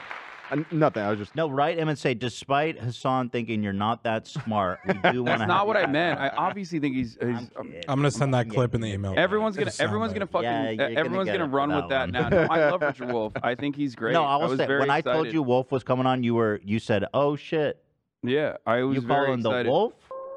Yeah. Well, when you sent it to me, Ethan was like, "We got to get this guy on." I was shocked. I have so many questions. Yeah. I had so many more questions about how, like, the distinction between liberal, like and anti-capitalist. I wanted to talk to him about AI as a tool for capitalists, and what like the AI future represents for the labor force. Where the Marxists are in our colleges, in academia. And what the most right-wing departments are in colleges. We have a lot more to talk about, and we'll get to that next time we have him on. Yeah, I was very thankful for that. So there it is, man. The Wolff. Mm-hmm. Yeah. Oh, we didn't even ask him a single Law and Order question, which is messed up. Yeah. As the executive producer of the longest-running crime show, what did you think about that episode with Logan Paul? Yeah, why do you do so much propaganda, Professor Wolff? How do you find time in your busy schedule to write so many and direct so many episodes? What was it like working with Richard Belzer? Great actor, Legend. Munch. Absolutely. We should hit him with that next time. Now that we're friends, it'd be cool. What is Ice-T like on? OG or SVU guys? Do you think he would? OG or SVU? We can't have been the first ones to make that joke. He's got to know. Do you think he'll know what he's we're probably talking been about, hearing or it be for confused? the last 30 years, right? Yeah. That shit's been on, so yeah. I'm sure he's been hit with that. Yeah, but it was dope. This was a great opportunity. All right, but we still got a lot of news to cover. Do you want to go through these line items, Let's or do you see. want So to we get to got. the main? I wanted to show. That's a good point because I know you probably you can't stay too long. Yeah. How long we got you? Because there's a lot here. I gotta leave at 12:30 as I always do. Okay, cool. I just want to show you this because it's so funny, and we can move on to the main stories. But Rudy fucking Giuliani, I mean, I love to make fun of this ghoul. This man was the president's lawyer not that long ago. Yeah. Here, another clip. America's mayor. He is America's mayor, as we all know. And he has this fantastic podcast. We've watched a few excerpts. Enjoy this one as he pulls up a clip. He's high tech. He's about to do React shit. Watch this shit. I love that. Well, let's see. Of course, the press would try. never, ever Stay in your fucking lane. Oh, dude, I've done that. I've done this. Dude, there's someone behind the You're camera, laughing, but though. I've done this. No, there's someone behind the camera that's moving it and zooming in. This is fucking awesome. And it's not playing. It's not playing. No, Oh, it's not God. playing. Get it to work. And the glare from the light makes like a quarter of the screen unviewable. Why is he zooming and panning? It's a sexual dance. I don't even know why he's showing this clip. It didn't end up being really interesting, but if you... And it's so quiet you can't hear. Yeah, you can't hear it. It's playing off this down. I have the volume maxed out. It's playing off the tablet. And then so here, I'll just pull back. That's it? That was the clip? Well, then he pulled... Yes, that's it. No. That's his clip that he That's pulled? it, yeah. Why did he pull that? It was him talking about ice cream. I didn't understand the significance. He's not even I'm reacting. taking a moment because what I say will be edited if I don't. Oh, he's just that upset about it. I have had issues. This man Wow. is a Powerful. ghoul. This man's coming from our jobs, Ethan.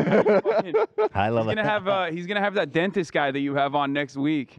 Oh, no, Jimmy. Yeah, He would never. He's gonna have the dentist guy on to interview Donald Trump. Jimmy would go on fucking Rudy. Oh, he would He absolutely. can go on Rudy. That's Knowing fine. Jimmy, he's probably already met him too. their dogs. Hey, I want to. So just to hit a couple things at the top. Aiden told you to kill yourself. That was cute. That was funny. Yeah. He also today said about trans people. My pronouns are kill them. I haven't like seen the full clip, but I think he was. What was he? He was looking at like. It was a middle school teacher talking about her fringe pronouns. That's cool, man. That's nice. He says my pronouns are kill them. He's such a little edgy teen, like going through his 4chan phase, like, but in front of thousands of people. Yeah, he's gonna. Yeah. By the way, that hairline is not looking hot. Like that thing has gone back. Dude, hey, don't go after Ethan. You know what I mean? That's what happens to your hairline. Do you see that? It seems noticeably receding. Every time flash frame to me. It's just a fact in my opinion. The bad hairline. Every time he drops another fat rope at his sister, he's like losing another. He's losing another inch of his hairline. Oh shit! He's just like, oh, accidentally jerked off to his sister again. Fuck. So cringe, bro. So all you guys that get to pick your pronouns, my pronouns is kill/them. Okay. But that's not really funny because I mean, people are like wanting to kill them.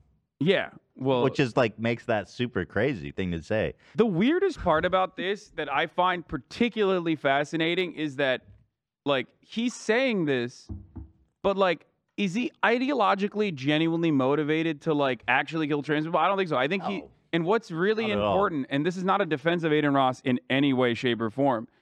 This is more so a criticism of the structure itself. That like in entertainment, anti-trans rhetoric is so popular that even if you're not transphobic originally or don't give a shit or haven't really thought it through, you can lean into that kind of rhetoric as violently as possible, like he has thus far, like he's doing currently, specifically to gain clout and prominence through some of the more right-wing circles. That is what's truly fascinating about this, is that like someone as stupid as Aiden Ross, who hasn't even been like ideologically motivated to like be angry at trans people in the same way that like fascists like Matt Walsh are, fascists like Matt Walsh or those over the Daily Wire are, he will still repeat that like a toddler. He's winking to them. He will repeat those talking points like a fucking toddler with diminished brain capacity, so that he will be welcomed by this audience. Well, that's don't know why they think this is a big audience. To be fair, his folks are like tater tots, so it makes sense. He's pandering to them.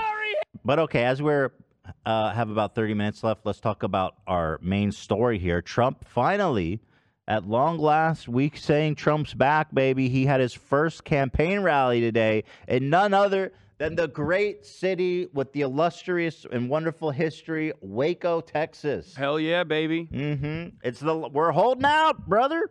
Of course, is it not coincidental that he held it there at the infamous raid that killed a bunch of people? 30th anniversary. 30th anniversary, in fact. Yeah. Why would he want to connect his campaign to the Waco Maybe massacre? he watched a new Netflix documentary and was like, and got the wrong idea. Like he was like, those guys over at Waco, they were good guys. They were very fine people. Like, obviously, the ATF is somehow more monstrous and horrific than like because the police were the fucking really fucked that up. Like, man. let me just point something here, okay? I'm no fan of the 3-letter agencies, okay? And give it up to the ATF to be the worst guys in a situation that involved a like pedophile cult leader. Yeah. Like they still somehow were like, no, you don't understand. We're the villains of the story. Yeah, no, totally. But so Trump's channeling that. I love that. No matter, it's but funny. That is insane. It is insane to look at that situation and be like, I actually will take a side on this. I'm siding with the pedophile cult leader. That's it. I was wondering, are you with? But also, he's pro-police, so I guess I just don't understand any side of this one. But here he is. Branch Davidians. They got some good ideas. I love the pedophiles. I like a young girl. Who doesn't? I mean, other than the pedophilia stuff, like obviously the Branch Davidians, they sold a lot of guns, folks. They did. They loved their guns. True. Believe me. That's probably why. So here he is kicking it off. Let's take a listen and a look. Glory, glory, hallelujah, look. It's real America. Oh, yes, sir. It's real America. I got Uncle Ted, huh? I'm telling you, the whole world sucks, and America's catching up. But here in Waco, Texas, with the real shit kickers, this don't suck at all. What in the fuck? This your people? Hell yeah, we kicking shit and sucking dirt down here, boy. Pass me that vinyl chloride, son. I mean, yeah, Ted Nugent is like a disgusting little piglet, Dude, and this is great. so It's he awesome. loves that. Like he's like, yeah, we're all Oh, filthy. Shredder's here. Protect Shredder from Ted Nugent, I think. Oh, Alfredo's here too. Hey, Freddy. They came with Hila today. Hi, Shredder. Hey. I'm taking Shredder to the another vet after the show today, a specialist. Yeah. And did you know that there was like internal medicine, like specialist vets? I did not know that. No. I didn't either. That's crazy. Yeah, so we're gonna go see what they have to say. But anyway, let's continue on here. Oh, can someone grab water for them? Thank you. Hey, look! Everybody take a look! Take a good look around you. This is real Texas. Yes, sir. Mm-hmm. Glory, glory, hallelujah, look! And real Texas, we gotta fortify the bleachers. When he says shit kickers, he means like that time when he started taking shits in his own pants, specifically so he could avoid the draft. I think that's what he's talking what is about. the shit kicker? Like they're just in the gunk, you know what I mean? The real Americans. That doesn't seem. That seems like an insult. Is he an unsophisticated or an oafish person from a rural area? But he's like, you know, he's reclaiming it. Okay, we the real shit kickers around here. On his way to the stage, he debuted a new dance move. Also a weak fucking crowd size, which is sad. We don't like that, but it's Waco, Texas. I mean, okay, new dance moves, people. Maybe this will make it to Fortnite. Let's see. The double dick suck is my favorite, and he's still Right. doing it. He's still doing it. You could see his mobility. He's flexible. He's God, got he's so hot. God, that is desolate. There's not a lot of people there. Yo, there is not a lot of people there. You can tell he's got it all, folks. He popped off. Yes. I love the double dick suck. That's my favorite. The two dicks. It's the best. It's the best. He's the goat. Here is some highlights. Did you watch the whole thing or no? I didn't. I have highlights here. Okay, I did. You watched it all? How long was it? Fuck yeah, I watched it live, dude. I'm yeah, his that's number your one shit. stan, Right, that's dude. your Are you shit. crazy? Come on now. Yeah. He shit on DeSantis a lot. Didn't get a lot of applause from the crowd when he was shitting on DeSantis, by the way, which was interesting, even in Waco. He did that. He was kind of mid overall, still rehashing the same issues over and over again. And most importantly, it didn't mainstream media didn't cover it too much. That's not good. So it does kind of feel like people are. I mean, he's fallen off a little bit. We'll see. We'll see what happens. But this isn't good because if a lot of people are like, he's going to kill DeSantis, but Trump running again is the same Trump that ran last time. He's not going to have a shot. People don't want him. They've already said we don't want him. He doesn't have support. You don't understand, Ethan. No, I mean it's going to be a great ride, but he seems like a bad candidate for the Republican Party. But there is no good candidate for the Republican Party as it stands currently, which is the problem because you have this internal fraction of people who want more culture war, but they represent the most viable constituency to win primaries. Yeah. But if you lean into that too much, once you make it out of the primaries, you're going to get pummeled in the national election because the middle class, upper middle class, wealthy suburbanites that otherwise love like Reaganite policies and whatnot aren't super invested in like consistently talking about children's genitals, and you look like a pathetic fucking sweaty, crusty weirdo when you're constantly talking about children's genitals. They're super Twitter brain. It's gonna be great. I'm so excited about it. He also put on a rock show at the concert. I don't know if you caught that part of it. There was a lady. This is David Koresh, by the way. Yeah, that was. I don't know who that is. The Branch Davidian guy. That's Waco the guy. That's the guy. Oh, okay. That's the Waco guy. Yeah. Yeah. I didn't know he shredded. Yeah, no, he's shredded. Okay, fire. So anyway, let's watch some highlights. Support baby bonuses. So many people like that. We for love the babies. new baby boom that will be coming. We need babies. All of this is. What is this? He's been talking about this a lot. What is the we need babies? He wants to give like subsidies to Yes. families with newborns, I think. He wants. He is interesting. fearful. Okay, so here's what's going on. In every developed country, there is one consistent principle. The more a country develops, the wealthier a nation gets. If you implement xenophobic, nativist policies like anti-immigration, you will always have a declining birth rate.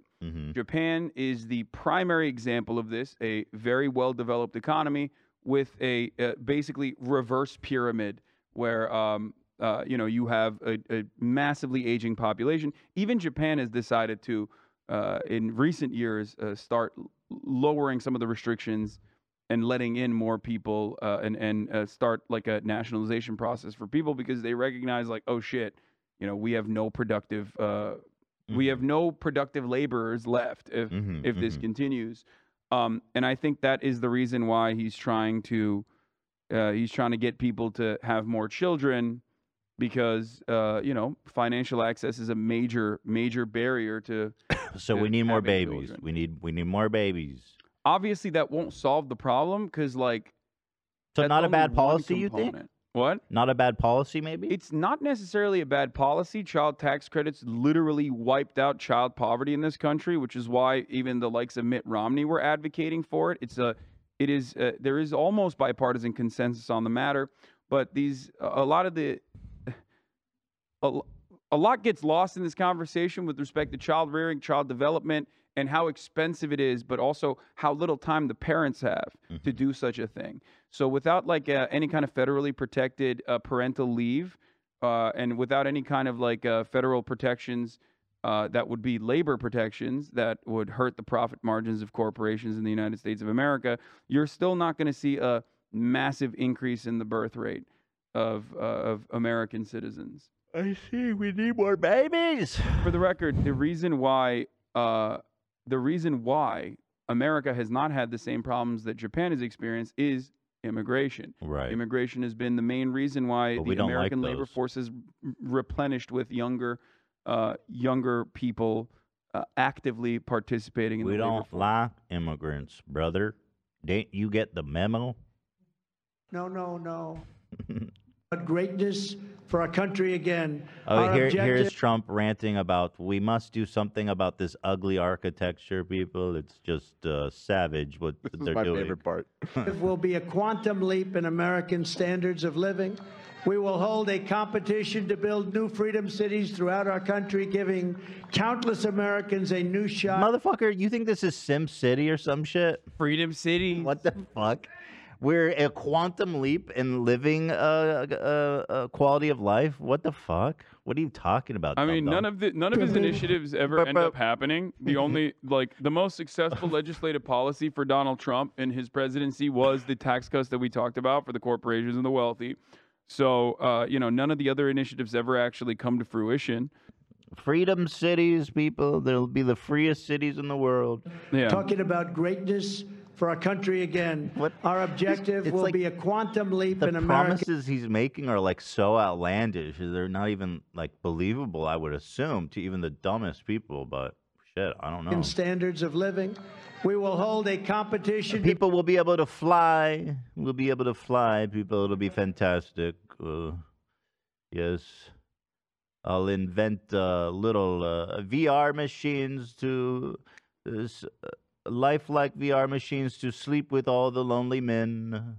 Be like real women, everyone for every lonely man in America. No, you can't do that. Then the birth rates will continue to decline. That's like, again, the Japan You'll be able to problem. reproduce with the machine. It's all done. Dude, that's the Japan problem. Hatsune Miku was too sexy, folks. Made the Japanese into hikikomoris. That's what they're calling My it. friends will be having Chinese dick-sucking factories everywhere. It'll be 69. fantastic on every We must street, avoid every the street. Chinese dick-sucking factories. We'll be collecting semen like it's gold. He does hype up China quite a bit. Like he's always like, China is destroying us, folks. They're killing us. Now, here's what I will say.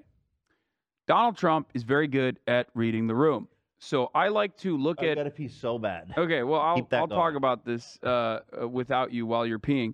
So what I mean by this is sometimes it's best to look at the energy behind what he's actually pushing for or what he's actually stating. What do I mean by this? The last time he ran, he routinely talked about corporate corruption and how much the wealthy own both parties. That was a fundamental truth that he was able to cut through the noise with.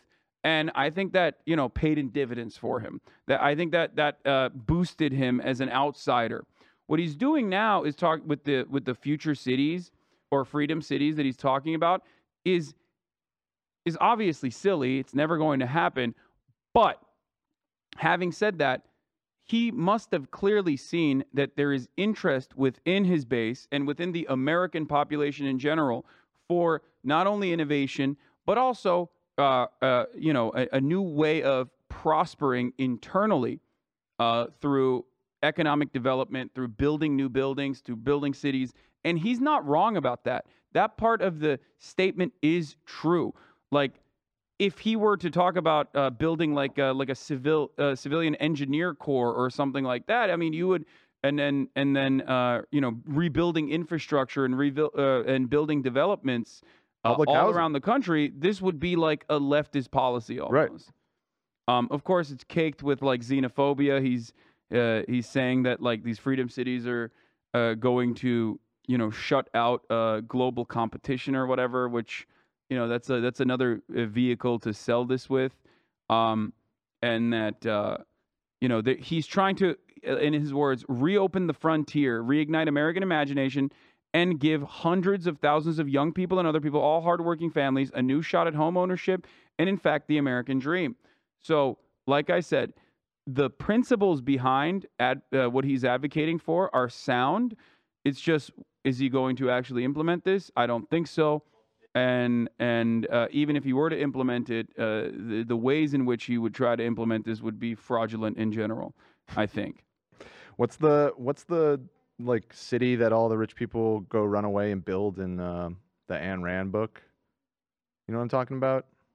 The Libertarian Utopia? Yeah, the Libertarian Utopia. What's their name for it? I don't know. That's what I imagine it would is what he's not picturing, public housing or something like that. Ayn Rand, fictional city. Oh, Galt's Gulch. There it is. Okay. Oh yeah. Yeah. Okay. Yeah, that's what he's picturing. He isn't picturing the projects. Yeah, except we do have an example of a libertarian utopia. It was in New Hampshire, and because of their libertarian sentiment, it got overtaken by fucking bears. Wait, what? Yeah, there was a book written about it. Got overtaken by bears? Yeah, there was a New Hampshire town called Grafton. Matthew Hongoltz Hetling wrote a book about it. A libertarian walks into a bear. That's the name of the book. And this was considered to be, by him, one of the boldest social experiments in modern American history. And yeah, the Vox article goes into detail about this a little bit, but the book is great. I'm gonna have to read this. This sounds fascinating. They basically didn't have like an adequate pest control, any kind of fucking restrictions or regulations that you would normally have to avoid having bears. That's awesome. Destroy your town. Bear Sims. That's awesome, dude. It's literally a Simpsons plot. Yeah, I mean it's like all manner of libertarianism. Ultimately, whenever you talk to a libertarian, they basically are forced to re-describe how a government should be formed while simultaneously claiming that like the government should not exist. Right. But they'll still, when push comes to shove, whether you talk about roads or whether you talk about courts, they will ultimately describe to you the necessity for such things. Yeah. And then when you ask them how to fund it, taxes. I don't even understand the point of it. Like, I don't know why people even do that to themselves. Like, why go down the libertarian road? I don't even get the appeal. It's like, you know, I don't. Wait, I get the appeal. It's American exceptionalism on crack. It's like I don't you're know. you're an American. You're an individualist. This entire country was built on live in the a manifest fucking- destiny and you know the endless frontier. You know, making something of yourself, being able to go out and Was it you know, kill a bunch of libertarian even indigenous then? people and what? Was it even libertarian even then? I mean, it was still, you know, in a lot of instances, it was still government sponsored, but it was very decentralized ultimately. I mean, you didn't even have a fucking singular bank. That's why there were so many different like banknotes and shit. That's why we needed some form of like a treasury or a central Fair banking enough. system. Back to the good old days. Here, anyway, we need better architecture, brother. To build new freedom cities throughout our Freedom country, cities. giving countless Americans a new shot at home ownership and a real shot at the American dream. We will build new monuments to our great American heroes. We won't tear them down. We'll build monuments. them up. Yes. Clean out homeless camps from our inner cities. Get rid of ugly buildings that are hurting. I love. There's no further thought into that. We're gonna get rid of the homeless. We're gonna take them off the street. I love when he's Where they go or what we do doesn't matter. Not your problem to think about. I love like what does he mean? I wonder when he says like we're gonna get rid of the ugly buildings, like because That it's is not like Trump really- Tower is like a beacon of prosperity. You know what I mean? It's like It's ugly tall. gold It's shit. fantastic. It's gold. It's gold. What do you mean? Get rid of ugly buildings that are hurting those cities and other places. I don't know what does that mean. I'm gonna start demolishing ugly buildings. Yeah, he's gonna destroy him. It's just crazy. Sure. We're gonna rebuild them. They'll be beautiful.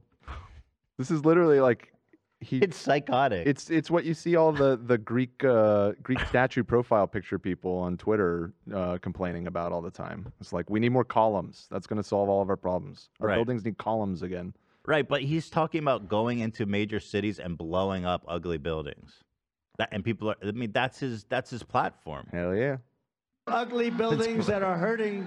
They're those hurting us. cities The and ugly other places, buildings. and return to the magnificent classical Yes, style of yes. Western civilization. Yes, Talking about great. like Trump Tower. Right. Yeah. Not a modern I mean, what is Trump monstrosity. Tower in New York? look Yeah, like? I think he means like, I mean, this is like very American to just like. I mean, I don't like brutalist architecture either, but I think he means like we gotta destroy those boxy architecture, even though we don't really have it all that much. But like, it's basically social housing. Like it's you know, Right. Soviet era social housing. Mm. Which, by the way, was profoundly successful for the record. So successful that even like post-Soviet countries have significantly higher rates of home ownership, significantly higher percentages of home ownership. That's wild. So remember that before we talk about those ugly houses. Ugly. Nobody wants an ugly house, even if you're homeless. They'd rather live on the streets. Ugly. Here he is, finally going after DeSantis. Congressman Wesley, that was a good speech you gave. But they've been very loyal. But I'm a loyalist, and when a man comes to me, tears in his eyes, he's at almost nothing in the polls, and he's fighting somebody that's at 42, and he's got almost $30 million in the bank. He's at almost nothing. He's got no cash. And I say, I can't give you an endorsement. There's no way you can win. You're dead. But he fought a little bit, like 150. He was certainly no Jim Jordan, that I can tell you. He fought a little bit, just a little bit, on impeachment hoax number 1, impeachment hoax number 2, meaning on television, because I didn't know him very well. But I saw him, so he came and he really wanted. I said, you can't win, can you? How do you can win? Sir, if you endorse me, I'll win. Please. Please, sir, endorse me. And I said, all right, let's give it a shot, because honestly, the Secretary of Agriculture, Congressman Wesley, that was a He good came speech. to me, tears, Tears in his eyes. Begging. groveling, crawling on the floor. It was pathetic. Yeah, I mean, The other one where he talked to Sean Hannity about this was pretty funny too. He's like, Abraham Lincoln and George Washington couldn't even save DeSantis, but I did. I love that. You know, based. I love how he like demeans the early founding fathers. I mean, what could Sing, what's your name and where are you from? Here's some great interviews, of course, from the rally in Waco. She says she's a South African MAGA preacher. God sent Trump to her in her dreams. That's fucking terrifying. So this is definitely all good. Look amazing. What's your name and where are you from? My name is Lindy Ann Hopley, and I am a South African MAGA preacher. Do you live in South Africa now? I'm living in America Thank God. because God actually told me that there's a revival coming to America. No. No. What's your visa status? I don't care what God told you in your dream. These people are always overstayers, dude. Deport this immigrant. Another South African that was a visa overstayer, Elon Musk. Right. Oh, is that right? Yeah. I guess That we he don't was- mind. But he was able to pay his way into like college again, so he could like technically legally be here. God told me, no. What is your visa status? God doesn't work in fucking immigration, lady. President Trump was in it. So I'm all about just praying for this country and seeing God get his full reward. That's amazing. Where do you live here in the United States? I'm in DFW, so we came This down girl with a said, that's amazing. That's her follow-up. She says, Trump came to me in my dreams.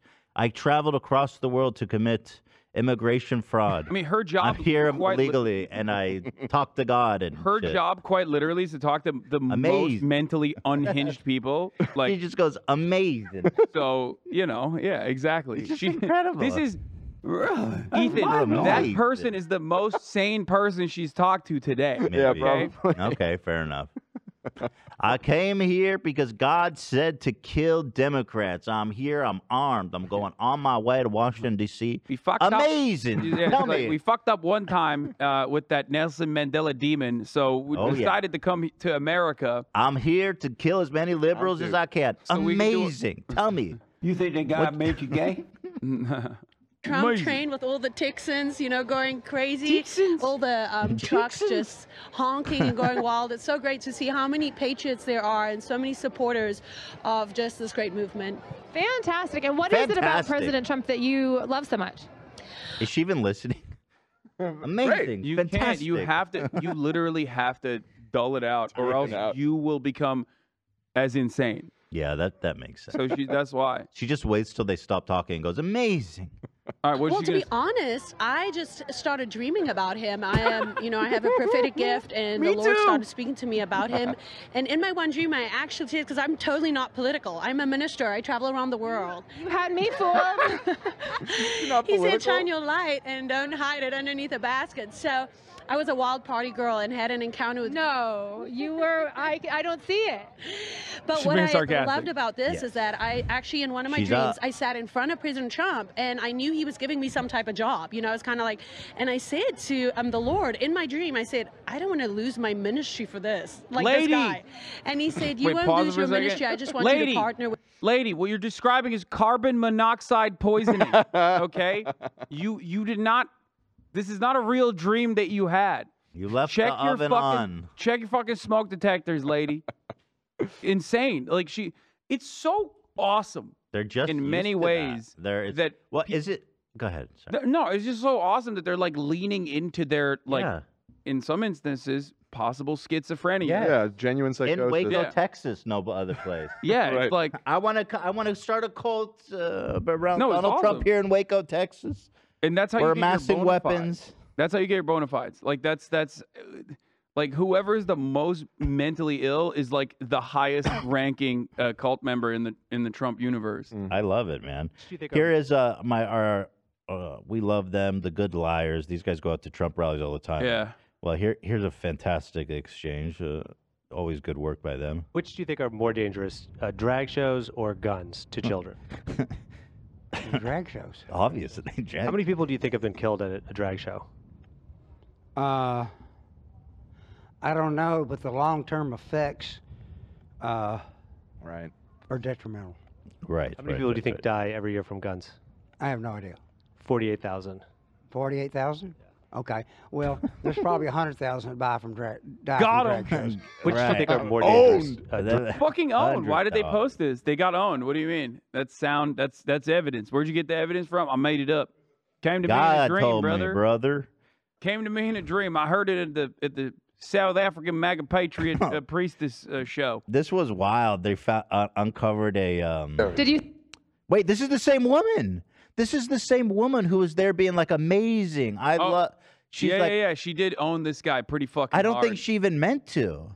Yeah, no, she accidentally owned She him. didn't mean to. She was there to just make the craziest people look This cool. is RSB, whatever the fuck. Right it is. Side Broadcasting News? Yeah. Duh, my favorite Sorry, channel. I What the couldn't remember fuck? the What acronym. do The you right know? side. But they're even beyond like Newsmax or OAN. They are just, if there is just like a Trump network, it's this. Like that's all. Okay. So this is fucking makes this even more interesting. You have to remember, she was here to make him look good, and this man exposed himself for. They do hate valor theft, though. That's like a big crime. It's probably the biggest crime, honestly, punishable by death. So though, I don't think she meant to do this. This man's wearing a Trump 45 hat. He's gold. Let's take a look at what happened. 'Cause this is the cringiest Where'd you shit. serve? Marine. Me too. What was your MOS? I was special. Oh, I see. Okay. Oh, I flew into places. okay. Where were you? Places. Where were you stationed? I can't go into detail. Okay. But I can. This interview's. Wait, there's more. Just we lost internet or some shit. Oh. Yeah, he flew into this. Oh wait, no, it is over. I saw a longer version. She flew in. He flew into this special place and cut the video I off. can't talk about it. He cut the feed, brother. She's like, I'm a Marine. She's like, really? What do I can't talk much about that. Where were you? I love that. It's my favorite thing. First of all, valor theft is always good. Okay. It is fun, yeah. Yeah, I love doing it. Yeah, I'm a veteran of the Korean War. It's like funnier if you do it. Did you? For like shit that you clearly are not old enough to be. Here's one last clip, and I'll let you go, Hassan. But okay. This is a bonus clip. Trump explains that if you don't love your children, you don't have to leave them anything. Which is ironic, of course. I think he's you follow the dots, he's trying to say something about it. saying like, he's not even. I don't even think this is about Eric or Donald. They know they ain't getting nothing in the fucking will. Okay. Tiffany as well. I think this is more so about Ivanka. Oh, he's threatening Ivanka. Wonderful Ivanka. Keep her in line. Well, shit, her husband's way richer than he is. So, Oh, dude, how dare you bring that up? way richer than Fucked Trump. up. Broke ass. Talk to you soon. That's fighting words. Happy and rich again. Let me go back. And I made farmers happy and rich again. Yes. And they're doing a fantastic job. And you know what? Someday it'll become time for them to leave this beautiful earth, and they'll be able to leave their farm without taxes to their children. Yes. I got rid of the death tax on farms. Ridiculous. Second so angle, that when you folks. do pass away, on the assumption that you love your children, you can leave it to them and they won't have to pay tax. Can you pause for a second? But if you don't love your children, I don't want to assume you love your kids. Wait, before we even get to the funny part of this, like, I hate the so death awesome. tax or the estate tax eligibility is so fucking high. Do you want to know how many Americans were impacted by the estate tax? How many? During when Donald Trump even increased the price floor higher? 15,000. That's not a lot. Yeah, 15,000. Wait, what's the floor on that? I believe, what did it go from? I think, was it 10 million? Like, it's. Wait, you have to have a $10 million property to be eligible? It's presently 12 million for individuals, 24 million for a married You have to sell a $12 million property? Like, or 24 if this you're man's married. talking about farms. Yeah, the gift and estate tax exemption now is $12.92 million or shit. $25.84 million per married couple. Yeah, That's like super fucking rich. that's 15,000 Americans total. That's insane. None of those dumbasses at the fucking Trump rally are in that. They're not. Trump himself barely makes the fucking metric, dude. That's incredible how he spins that. All you good old Americans on your farms. But it's not him. This is not him that spins it like that. This is every Republican. That's Trump is just crazy. a more effective interlocutor. He's more effective at communicating this and basically articulating it in a way that it corresponds to the desires of the average American citizen who think that they have that kind of money. That's awesome. Yeah. So that when you do pass away, on the assumption that you love your children, you can leave it to them and they won't have to pay tax. But if you don't love your children so much, and there are some people that don't, and maybe deservedly so, it won't matter. Because frankly, you don't have to leave them anything. Thank you very much. What the fuck? That was like so unnecessary tangent about how he's threatening his kids. Let's say they go back to polite liberal society and decide to go to the cocktail parties and say, I no longer want to work with Donald Trump, Donald J. Trump, the greatest president. Then you don't bring them, you don't leave them anything, folks. He's the best, man. This is exciting to see him back in form. This is nice. This is good content. I thought it might also just be a matter of him trying to connect with his audience of old boomers whose kids hate them and don't talk to them anymore. Back to American values. Yeah, that too, for sure. As you know, many of you hate your children, and I get it. Your children have gone no contact. I get it. American values, nuclear family. And by nuclear, I mean we're blowing it up. Thank you. Yeah. All right, that's it. What a nice episode we a great had. episode. Thank you, Hassan. Good times. Professor the Wolff, whose info's in the description. Follow him. Hit him up. Tell him we want you back on Leftovers. He was great. He was wonderful. Permanent third co-host. Love that. Us and the Wolf. Yeah. I mean, I don't think he'd be down We to called do the that. Wolf. He's a busy guy, but I would love Come on. that. What could be more important than this? Ask Dick. Ask Professor Dick Wolff. I thought you said ass and dick is more. No. All right.